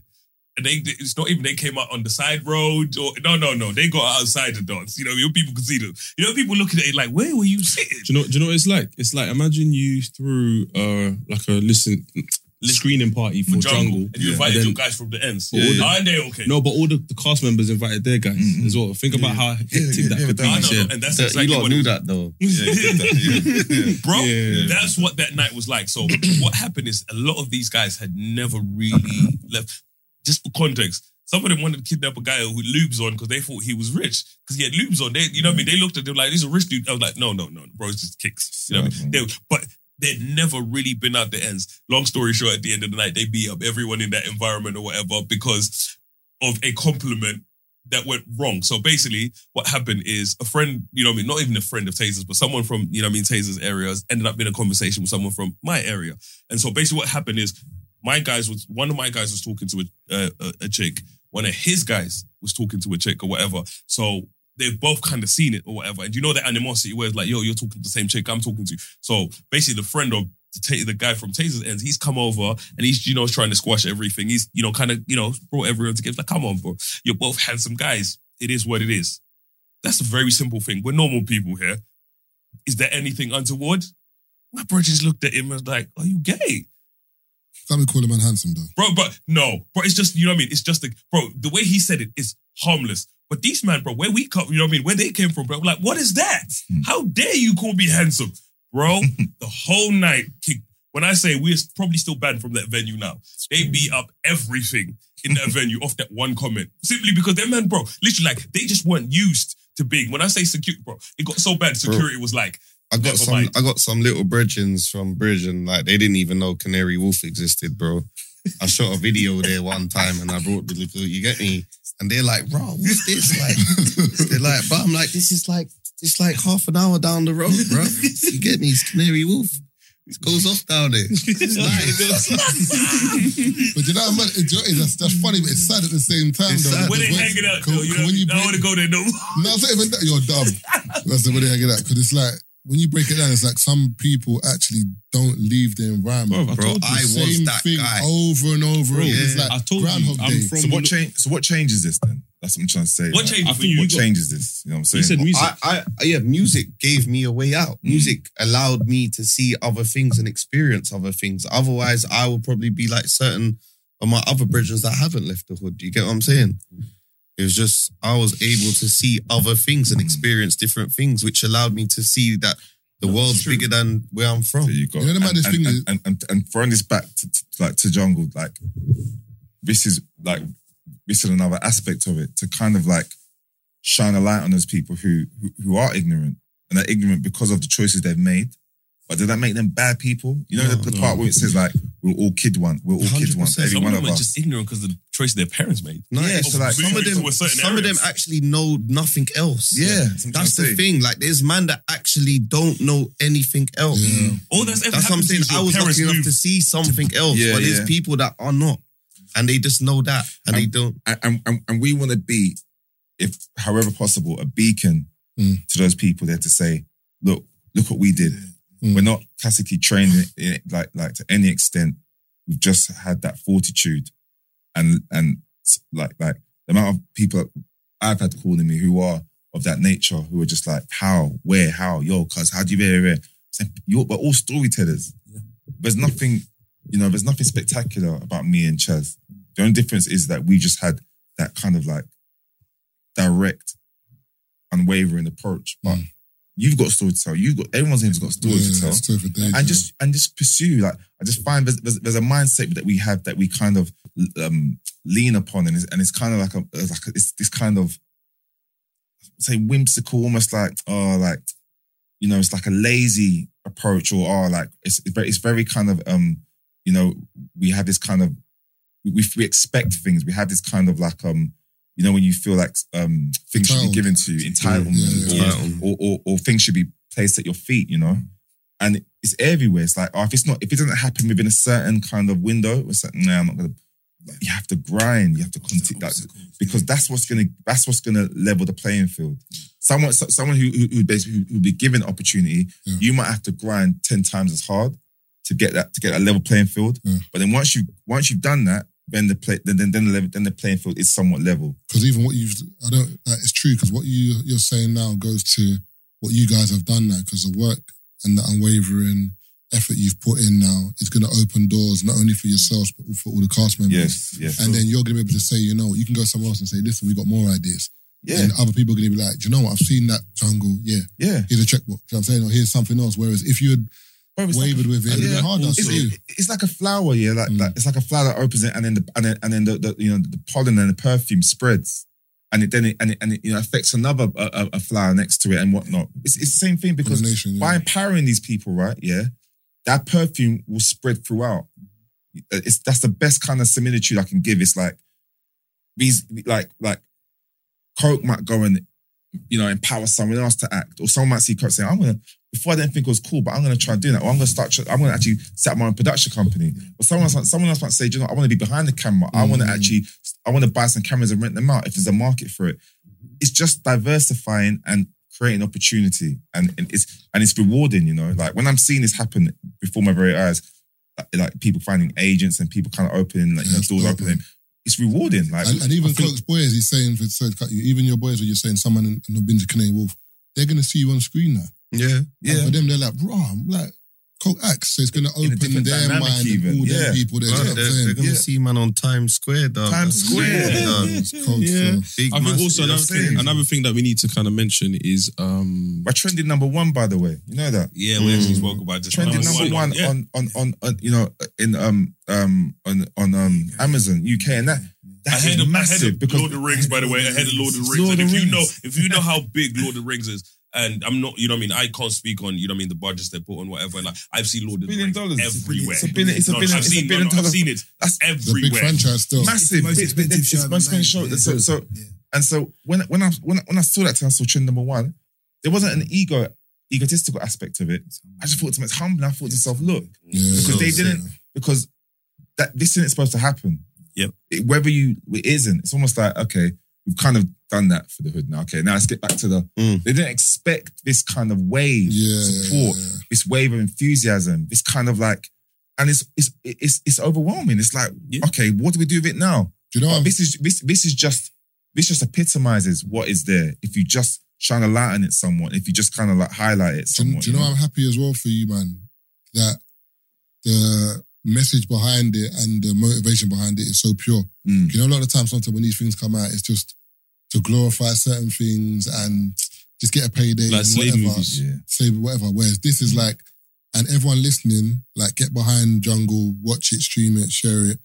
But even me myself, and I'm like, do you know what? I'm going to even share it more, because it's kind of like there's more behind it. It's not just a series. It's like, this is changing there's a message. There's a message. You know what I'm saying? There's a lot behind it. So what I was going to say is, also, I think what's important is allowing people that are listening, also even the youngest, to know that the gratification you're going to get from things is not going to be instant. Like, for example, these men go out and they do a snatch and grab, for example. It's instant to them. That the boys see it straight away. But with stuff like this, it's a lot more, it's a longer journey. It's a marathon. It's not a sprint. So that's kind of the things you need to kind of... You do X, Y, Z with it, and it comes with consequences without saying too much, you know what I mean? This thing that you have can be your downfall. You know what I mean? In so many ways, because literally, all you just see is hit a lick. You know what I mean? It goes to this person, this happens, that happens, and it then becomes the crumble of everything around you. I even like that. I don't want to spoil nothing, but even the way you don't show what it is, but it's just the glow. Do you know what I'm saying? Do you know what it represents? Like, just to give you a little kind of insight, right? So, if you at the start of the series, it says, like, truthfully, like, verily, through time, man is drowned in a state of loss, right? That's a surah from Quran, yeah? But a lot of people don't realise that reading it, but it's an ayah from Quran, and, like, we're all God-fearing here, do you know what I'm saying? And basically what it means is that time is the one thing that we're constantly losing. We're constantly losing time, right? And we're drowned in a state of loss, right? And that is what essentially is what Gogo takes. He's taking time from him. That's why you never see it. It's the most valuable thing. What's the most valuable thing in this earth, on this world? Time. And no one owns it. You don't own it. It's just borrowed. Hence the reason why it passes. No one ever owns this. I don't want to ruin it because no one owns time. It's only borrowed, and the underbelly of jungle is time. We based it on time. Time is an amazing thing. Time has no we love science, right? Time has no construct. Time is we don't understand time at all. But it's it's an amazing thing, and we see how the same amount of time is experienced by individuals and how the ramifications of their actions within the space of time. So when I was first writing Jungle, time was actually what I started with. That's where it starts with. Through time, man, verily, through time, man is in a perpetual state of loss. It's like sand, like it's constantly slipping through your fingers. As much as you're gripping it, as tight as you're gripping it, it's an inevitability where we're losing, right? And the story actually goes on to say that you're losing the people.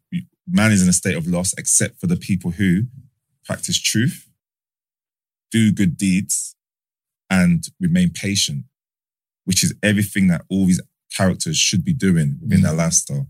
But obviously they don't, and the ramifications and the consequences are shown. So yeah, man, that's on a deeper level. How long did it take to write up Jungle? Like how long was the process in terms of 17 years? No joking. Oh, Avatar thing, you know. But like he was speaking up, bro. He was speaking like, you know what I mean, in terms of just having conversation, little things, this. It's been, you know what I mean, I guess, you know what I mean, you have the official, you know what I mean, where you're like, it took us from this day to this day to do this, but everything else is curating it, took time because of the tapestry of every individual involved. And knowing who, London's a small place, knowing this. So we knew we were going to engage from a certain point. We're like, okay, cool, perfect. We've got this guy, this is our main, blah, blah, blah. How are we going to, who's he going to work with? It was like, literally like, it was like chess, just like kind of structuring that. And then we were shooting during COVID, remember, Chaz? And that was nuts. And we had to, if that was us doing it, we would, if that was us doing it, you know how we would have shot it. We would have shot it like shotgun style, but you have a corporation, a massive corporation on your back, making sure all the P's and Q's and making sure everyone's tested and that must have been annoying though. Was it every 3 days, every 2 days? I was the first show as well to come and shoot like after COVID, so it was like stress. The spotlight was on us as well to make sure. So what were they doing in terms of like you had to swab people? That must have been jarring, you know. I hate getting swabbed. This protocol. Did you guys have any moments where you blew up like Tom Cruise? Because remember Tom Cruise, you must have seen, there's a video of Tom Cruise blowing up on set. And he went, bro, he lost his mind. But you know what? You know what I mean? And on the internet, it was like, you know, people were like, oh, Tom Cruise is going crazy. But it was like, but I hear it. You know, and you're like, you spent XYZ money on this, you put your time, your energy. And if you think of you guys, you're like, bro, everything relies on this. Don't you dare come here, you know what I mean, and mess this up or whatever. So did you ever have any moments where you're like, you're killing me? You're killing me. You know, you're like, you are killing me. Maybe in the car. Shouting. A few things. Certain time you shout in the car. I know he was in there. I know he was in there. You know, losing it somewhere. We've had times on the set, You do that all in private and then you step out and you try and be as professional as you can be. No, he is one night. I'll give you that. You know what I mean? I've known him. Yes, he's very... We was on overtime every day. Every day. Just to make sure we got it how we wanted it. Jesus. So wait, Coke, hearing all of this, knowing how much they wanted you as a part of the show, how does that make you feel? Yeah, sick, bro. And now that you've seen the end product as well. Super sick, bro. I'm really just thankful and grateful for the opportunity, man. I probably would have never have done something like this if these men weren't on me like that. But I feel like it's the right combination of people. And you know, it was perfect for me. Like, I got offered a thing in Top Way before and I declined it. I didn't like the role. It's crazy. I'm not doing that stuff, you know what I'm saying? It's like to know that the man them catered for my thing and it was sick, bro. Do you know what's sick as well? I'm really grateful. What people don't realise as well is there's a lot of man them out there in different facets of life, whatever, that have personality, you know. You just got to bring it out of them. Do you know what I'm saying? So, for example, someone might have seen Kogan been like, rapper, nah. It's like, bro, you don't know that, like, when you prejudge people, like, there's a lot that people have to give that now you don't even know that you've tapped into being. You know, sorry to cut you off, but you know one thing that's also very important. I feel like it's the type of people managing it. So you know when we always talk about Hollywood, we always talk about the industry and having the right people in certain positions or whatever.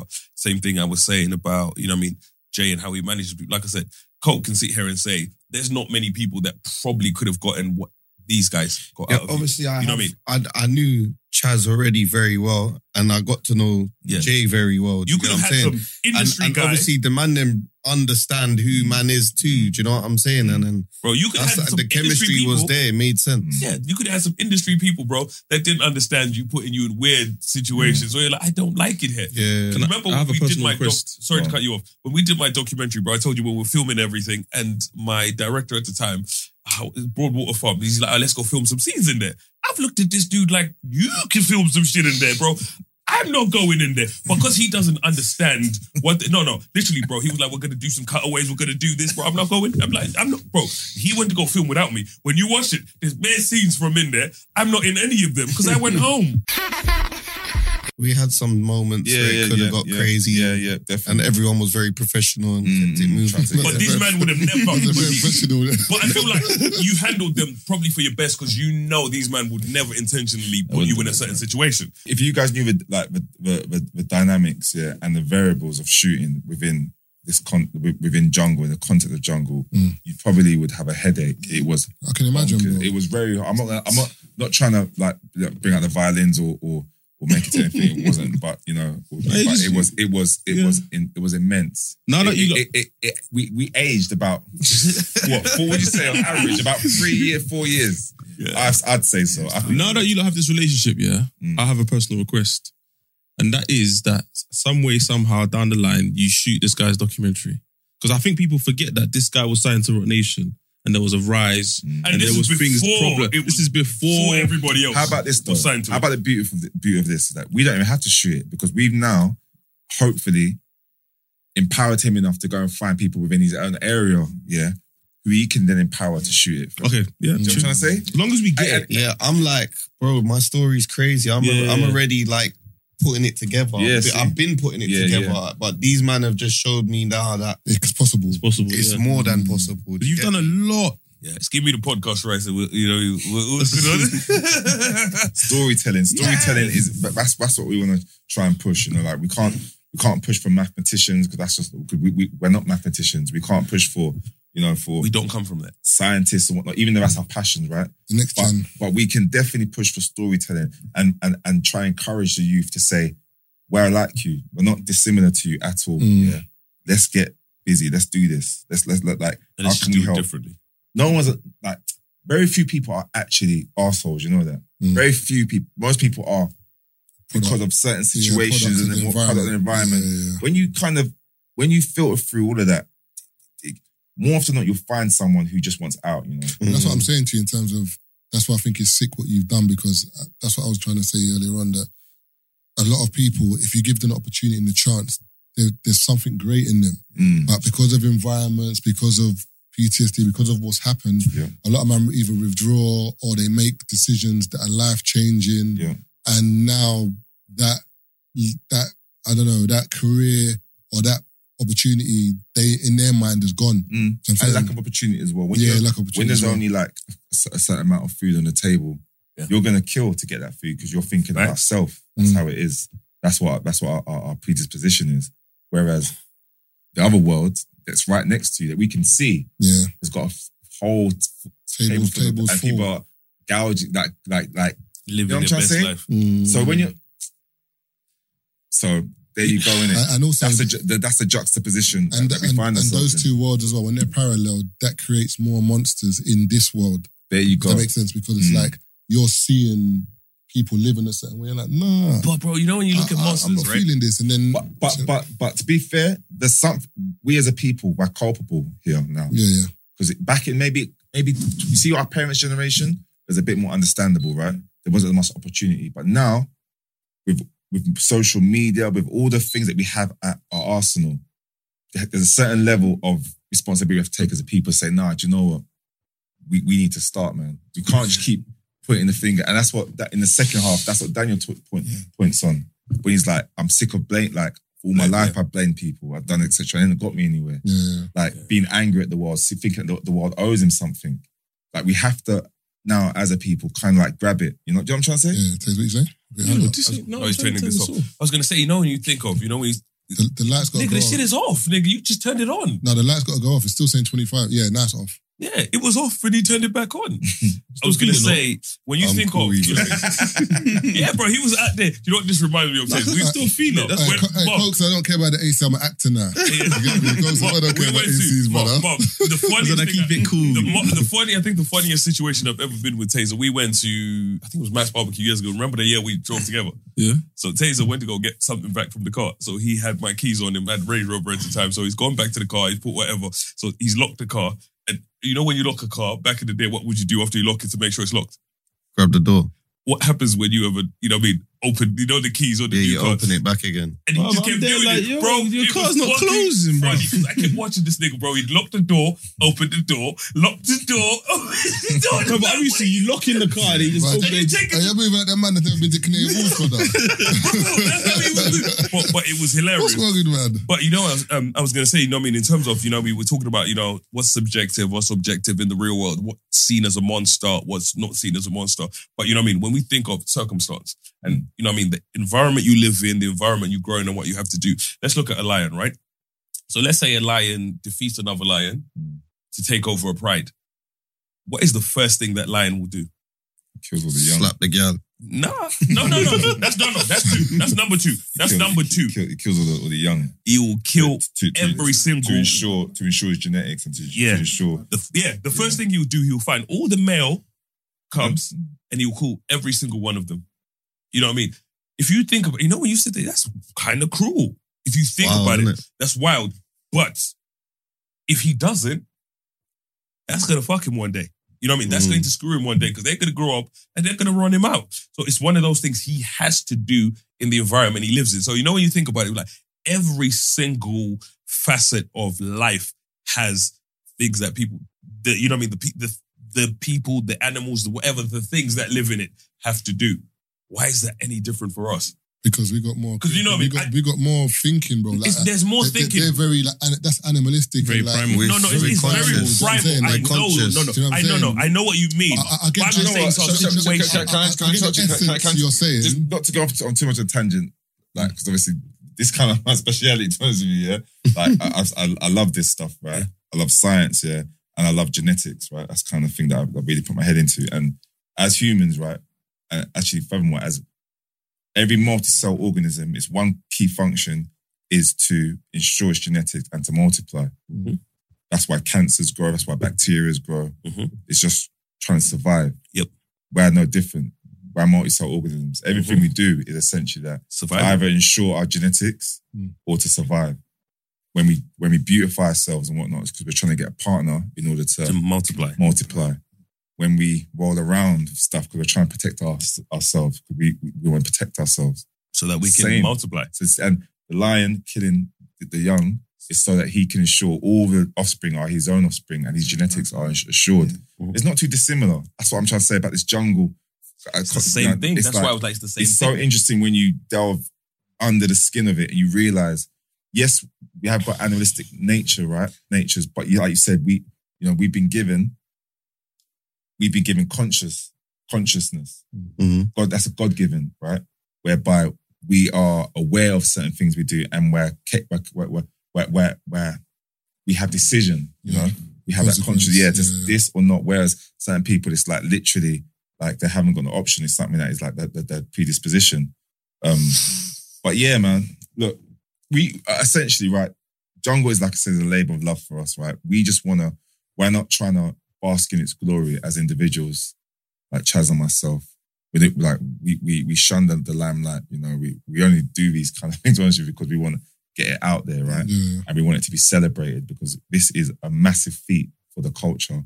Leicester Square, like Premier. Yeah, I was pissed we couldn't come, man. What's supposed to come in? It would be in Leicester, man. Yeah, that was fuming. That was an absolute triumph for us, and not as individuals, as a people, knowing where we come from, right? And we wanted everyone. We would have got. I've never been to a Leicester Square premiere red carpet before. serious? Ever. If I wasn't ill, bro, if I wasn't ill, I would have been there. I wore a suit. Oh, you were suited, yeah? Yeah, 3-piece. Yeah. No, when I looked, I saw the pictures, black bro. ting, bow Fly as tie, hell. everything. Leicester Square. That's what I'm saying. He's an actor now, man. Come on, man. That's what I'm saying. Give man a chance. The man would dress out. You know what I'm saying? All of that trending #1 on like all these things, right? Yeah, on Amazon. All of these feats, right? Yeah, are Times Square. They got the man them plastered on the Times Square. From an egotistical point of view. It's like, not, yeah. wow. It's more so like, look, it's like, look what can be done when you empower a people. Yeah, and I think with the reason I'm pissed I didn't go Leicester Square because I watched it on my TV and the shit looked banging. So imagine in the cinema with the Dolby, so like the sound, the choir there. But it must have been everyone's seen it, bro. everyone's seen it for the first time. It must have been cold, bro. If you speak to someone who was there and ask them to tell you about the choir that we had, people were crying in their seats. Serious. Yeah, like it wasn't just it was something to behold. It wasn't just it was something. It was kind of it had a theatre feel to it. Innit? It had like a little theatre thing going. We always want to push the boundaries, man. It weren't just to sit down and watch the movie. Do you get what I'm saying? Everyone turned out the way it was beautiful. And even me watching it at home, it was evoking emotion. So in that cinema and that you've got a choir, it must have been proper like intense still. But that's what I'm trying to say to you. We don't want this to be the exception. Yeah. We want this to carry on. We're trying to encourage this. We're part of the process. We're just an extension of everything else. We just and want to you guys encourage did it. No, this. you guys have done this. You know what I mean? Very well. And like I said, you know what I mean? Knowing we fought Jay. for these things as well. Don't just think they happen. We fought for No. Like I said, Easy, big man. You have no ideas. Let me speak from somebody. I can imagine. You have no idea. It wasn't like, here you go, guys. But that's what I'm talking about, being vehement. And that's what I'm talking about, having that approach where you're like, this is, and you'll have that when you know that the end is bigger than you. Yeah. It's bigger than Chaz and myself. That's the reason why we were so adamant and so vehement and so kind of like because we knew that this isn't based on just us. This is to be bigger. Massive. It's a massive. Do you know why it's important as well? Because I feel like like it's very important, even the way it was shot and whatever, because it captures you. Because I think I was even in Westfield the other day, and then you got like there's these TV screens just by the station. So I think I was going Leicester. So I've seen it, and then obviously you've seen like Tiny Temper, you've seen all the different actors involved, but then you got the jungle, but there's the lights, the way it's like, even if you don't know what it is, you're gonna be like, what's that? Like you look. Tell them, man. Tell them about the process or how we like this is all us. We engineered everything literally. Like we had to be adamant about the minutest detail, everything that you've seen, everything that's out there, the way it's been promoted, we had to really. This is Chaz editing. You two was hands-on with everything. So nothing was accidental. Sending it back to me saying, I'm like, yes, change it, but us on the video call. Up until now. Colouring, the grade, it's cold, bro. It's so, that's what I'm saying. Like, you walking can't. out in the cold, trying to recce locations when it's freezing cold and raining, we're going out our own way. So much, man. To people who kind of like, and we're making a documentary about the making of Jungle and whatnot, and part of it we say that the people who some people are going to say, another gangster movie or it's far from there. Yeah, but we know that. But I just said to people who critique it in that manner, or say, same or this, that, the other, etc., glorification of gangsterisms and all that good stuff, right? But or they might just critique it, but in the sense of, the acting could have been stronger, or what is this, or whatever, blah, blah, blah. They're taking it, and everyone's entitled to their opinion, right? Surface. So surface level, because that isn't what this is about. This was always deeper than that for us, always. And this is something that has been historically documented within the whole creation of Jungle. We always kind of had to drill and drill home the point that Jungle has to be about us as a people, right?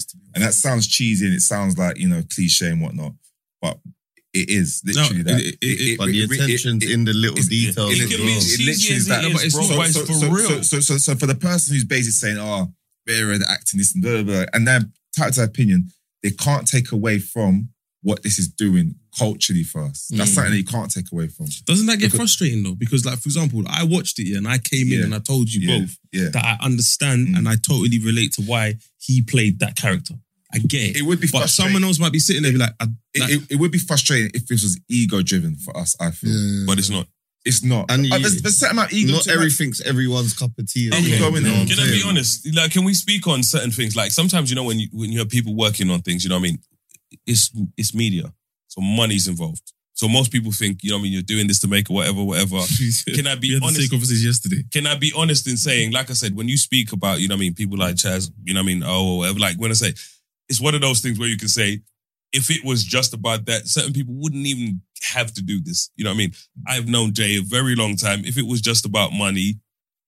No, money was never the incentive. No, it's money. And I can say, like I said, if you were to say that, people would be like, of course you're going to say that because it's you. Yeah, you know what I mean? But like I said, when you know someone where you're like, someone is like, I've known Jay a very long time. And if it was just money, this is one of those things where it is what it is. From the beginning of the podcast, when I talk about inspirational people, motivational people, like I've known Jay a long time. And in terms of, even when it comes to advice, even like, bro, like when the first time. You're making me shy, man. No, let me be honest. Go back to listen to any random episode. Bro, you can go back loads of episodes. These men will tell you, like, I've been singing your praises for years because it's one of those things where you've got a real life example. I approached a man at Wireless thinking it was you because of how much he spoke about you. Bro, yeah. But like I said, you know what I mean? When Mum's life, when I speak, you know what I mean? When we talk about it, like I said, in terms of, and this is what I love about Jungle, in terms of when we look at people that are, you know what I mean, motivational elders. The first time I met, you know what I mean, Jay, like I had just come back from, you probably didn't know, I just come back from Australia. You know, my life was in a terrible way.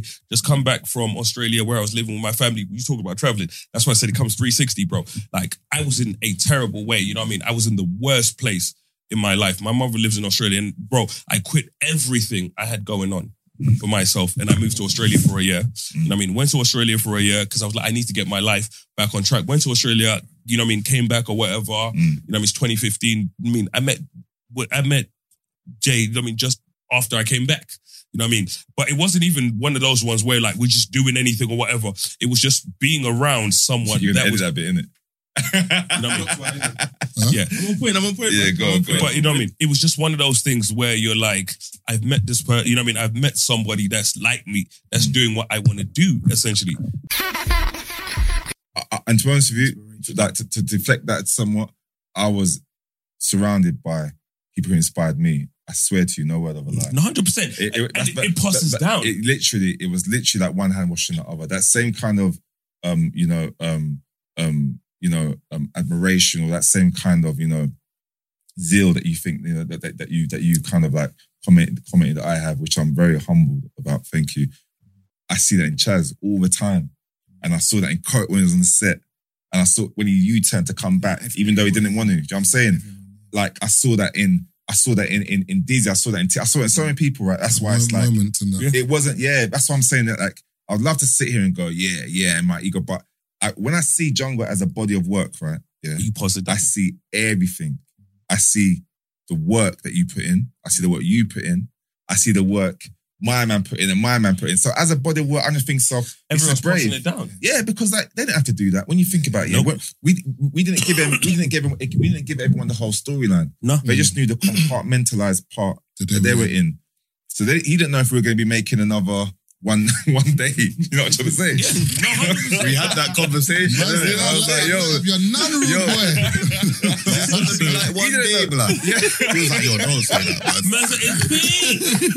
But bro. But the bad thing is, as bad as that was, he didn't know. It's still it's hard. It was hard at that time. You get what I'm saying? It's still done. Because we're still talking about that. Well, anyway, look. So what I'm saying is that was something that was, brother, he knows you're the comment. Remember that time I called you, brother? So like, when I'm seeing Jungle as a body of work here, it's proud. I feel proud because of the determination and the zeal that everyone put into it, you know. Facts. It was never money incentive. Obviously, money's good. We need money. Who we kidding, right?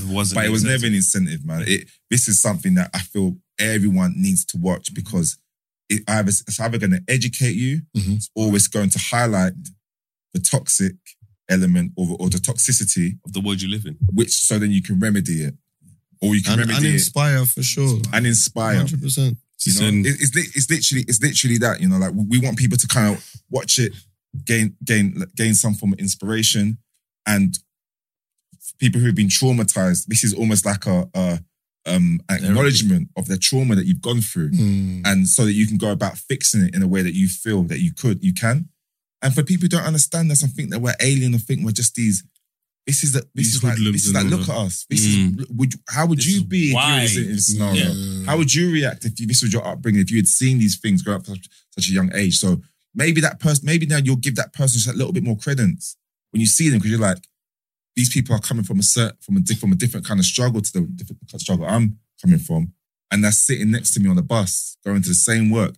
The rules are different. You know what I'm trying to say? Even for our parents, bro. Like when I grew up, right? So again, like I said, I moved to this country when I was 14 years old. And I moved to Middlesbrough for a little bit. So I moved to London properly when I was 16. So I've gone to college here. Bro, think about it. Think of what London was like. So this is 2004. So I moved here 2004. So I went to college 2006. So my first year of college is 2006. I picked my college based on how many white people there were on the brochure. I just didn't know those were the only white people in the college.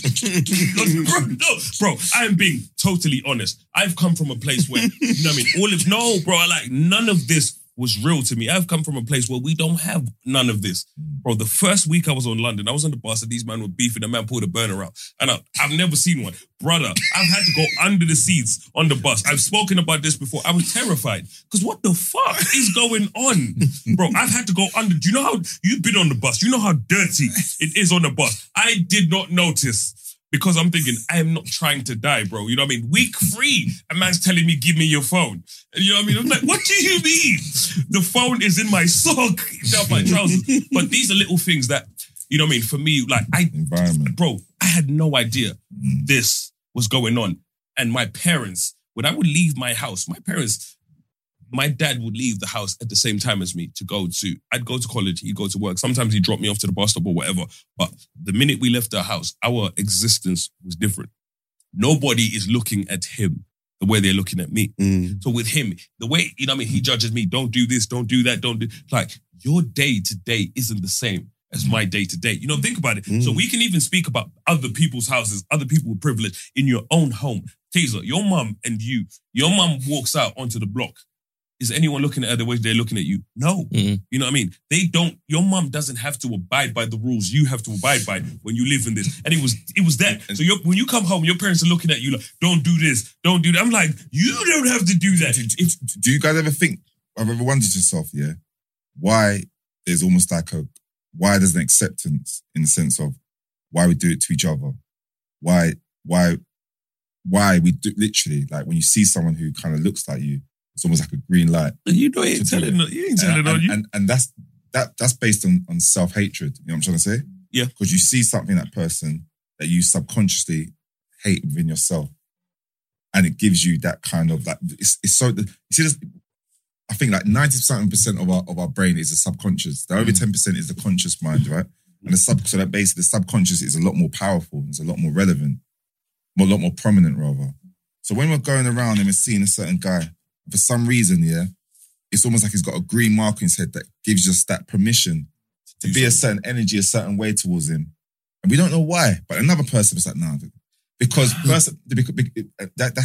first is based on familiarity. We see things in him that we recognize in ourselves, even subconsciously. And secondly, it's also based on prejudice. And when I say prejudice, it's like the gazelle seeing the lion, right? Yeah. Has to kind of generalize all lions. This lion is dangerous. And the lion might not be dangerous, right? It might have eaten already, whatever the case might be. But in order for self-preservation, it says, no, that gazelle just groups. You know what I'm trying to say? It's a form of survival. Likewise, when we see certain people with certain characteristics, certain mannerisms, certain phenotypes, we look at and we be like, as a means of survival, I need to be on the offensive because this person looks a certain way. We haven't got time to of the individual. We haven't got time to kind of like pay, you know what I'm saying, pay diligence to that specific individual. We group them as a whole. And that is a survival tactic we have as humans, right? So it's very important to kind of like differentiate that. We have that as humans. When you see a group of skinheads with tattoos or chanting a certain. They could come from Shropshire, just be coming out for a good night out. But we see them straight away as guys. Yeah, I'm saying. We're not skinners coming to the good night. No, but just saying, we're not chancing that. We're on the offensive. And likewise, when people see a group of guys, sometimes I know some good youths who just wear hoodies and whatnot, track suits, like it's just in the fashion, right? But when you see it, yeah, there's a part of your brain that just says danger because you identify them, associate them with a certain thing. And that's where we have to kind of break that. And that's where we have to kind of like understand that. You know what we need to break? That's going to be hard. We need to break the world we live in. It's hard, but I'll break that when I get in the car and lock my doors. No, but it goes back to what I said earlier. The taser. Because imagine, just for 2 seconds, imagine you're a good guy, yeah? Imagine you're a good guy rather, yeah? And as a result of that woman has, as you said, put a bag on the other side of the thing and looked at you at that. And you're a good kid. You're going to college. You're going to uni. Or even worse, the police have profiled you as a result of that, right? It's crazy because you're thinking, why am I being treated as? Because I'm actually a good kid. Yeah. But this is where the lines are blurred and the logic is fuzzy because I can understand why the person would act in that way because we do it.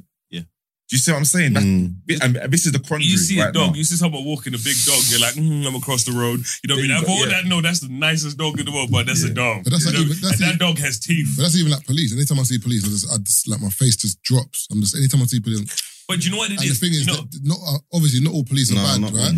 But I'm just going to group them all in my head, I'm like, and even when I'm driving and police are behind me, even if you ain't done nothing. I just start panicking, bro. I'm just like, even though you're legal. Can I say something though? As I'm driving, I'm like, have I got everything? There's nothing in the car. No, but can I say something though? I hear what you lot are saying, yeah, but someone's gonna say something in regards to look at it from the police perspective. Taser. What we're saying is there's a part of someone's brain that judges everyone. So I know what you're saying. I hear what you're saying. That woman with a bag. So is it allowed, are the police allowed to do that? No, no one's saying you're allowed. It is what it is. We're not saying allowed, but it's saying that's how the brain works. Taser. So to go back to people are going to judge people. To what Jay was saying. You're right. I guess it's a human instinct, isn't it? No. To go back to what Jay was saying essentially in terms of like when you go out into the world and so on and so on. Remember when I was like, we live in our own world. We pick on the people we pick on simply because you're like.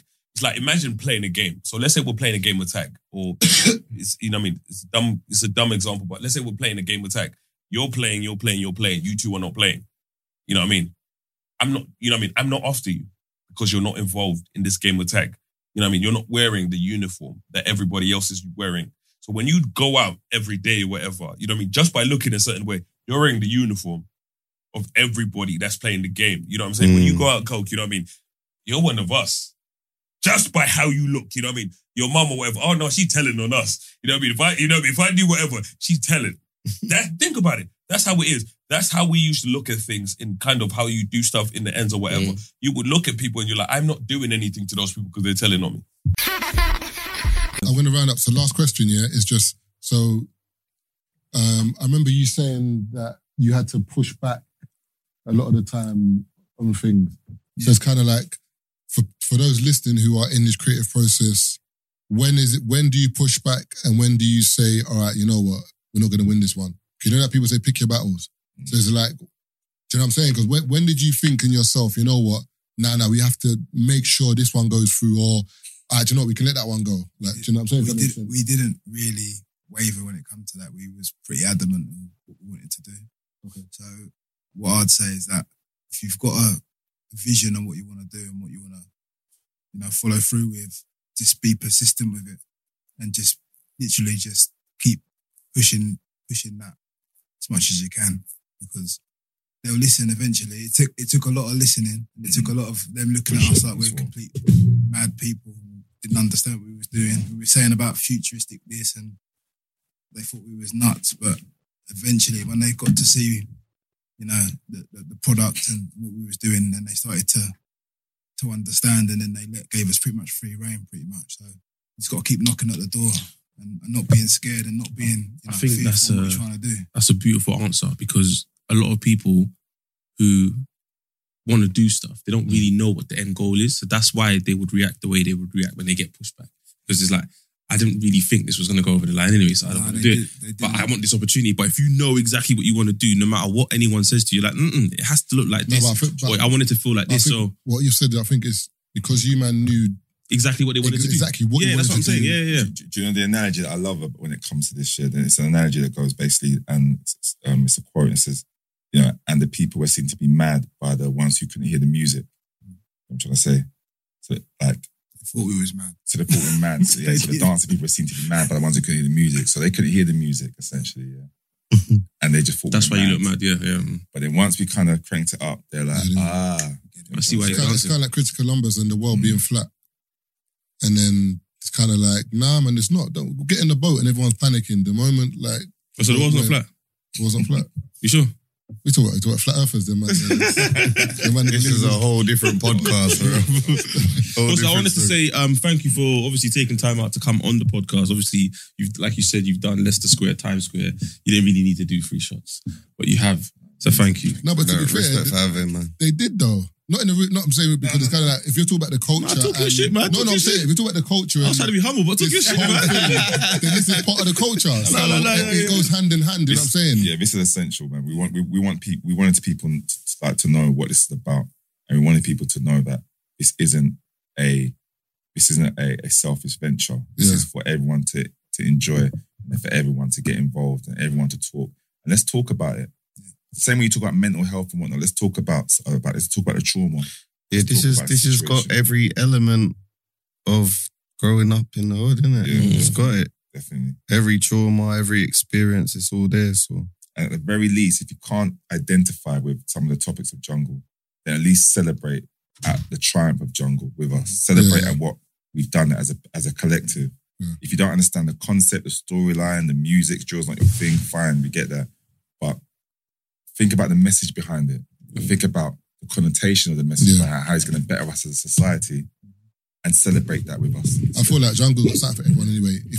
The more you watch it, the more you'll take away from it. If you take away something, if it's not just the cinematic value, the storyline, the way it's shot, that there's so many different elements. But on the real, I feel like this has to happen again. But as in, Coke, you need to come back for your own interview.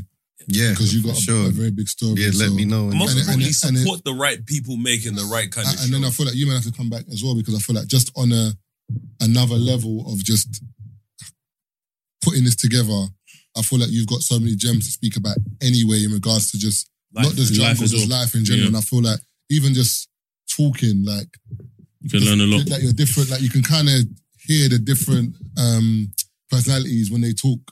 Do you know what I'm saying? Like Jay seems to be more like a philosopher, kind of like he's kind of got that to him. Do you know what I'm saying? So but we appreciate you coming through, man.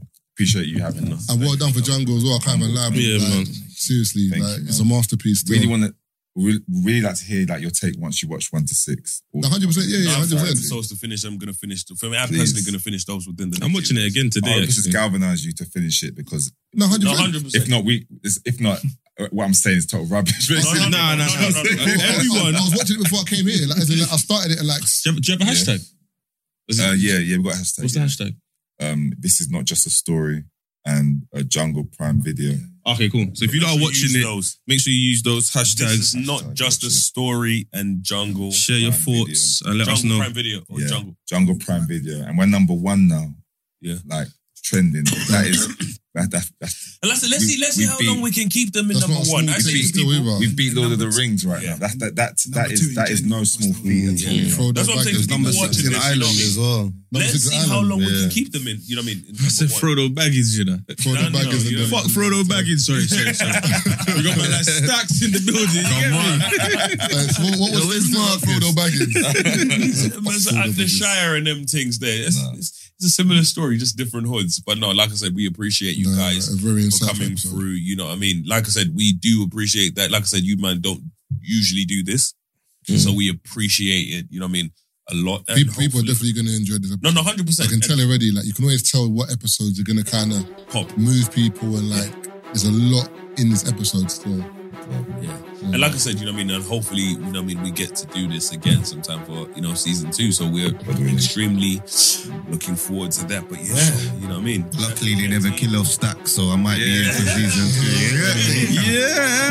Bro, when they give you, you know what I mean, you're like, oh, we got season 2, and then they give you the script, and you're like, nigga, I died on episode 1. Like, what do you mean? 5 minutes in, and man's out. You know what I mean? But no, we, like I said, this is, you know what I mean, this is an amazing thing, you know what I mean? So many gems, so many different things that we got to speak about today. That must be jarring when you get killed off though. You are now listening to the 3 Shots of Tequila podcast with Marv Abbey, Mr. Exposed, and Taser Black.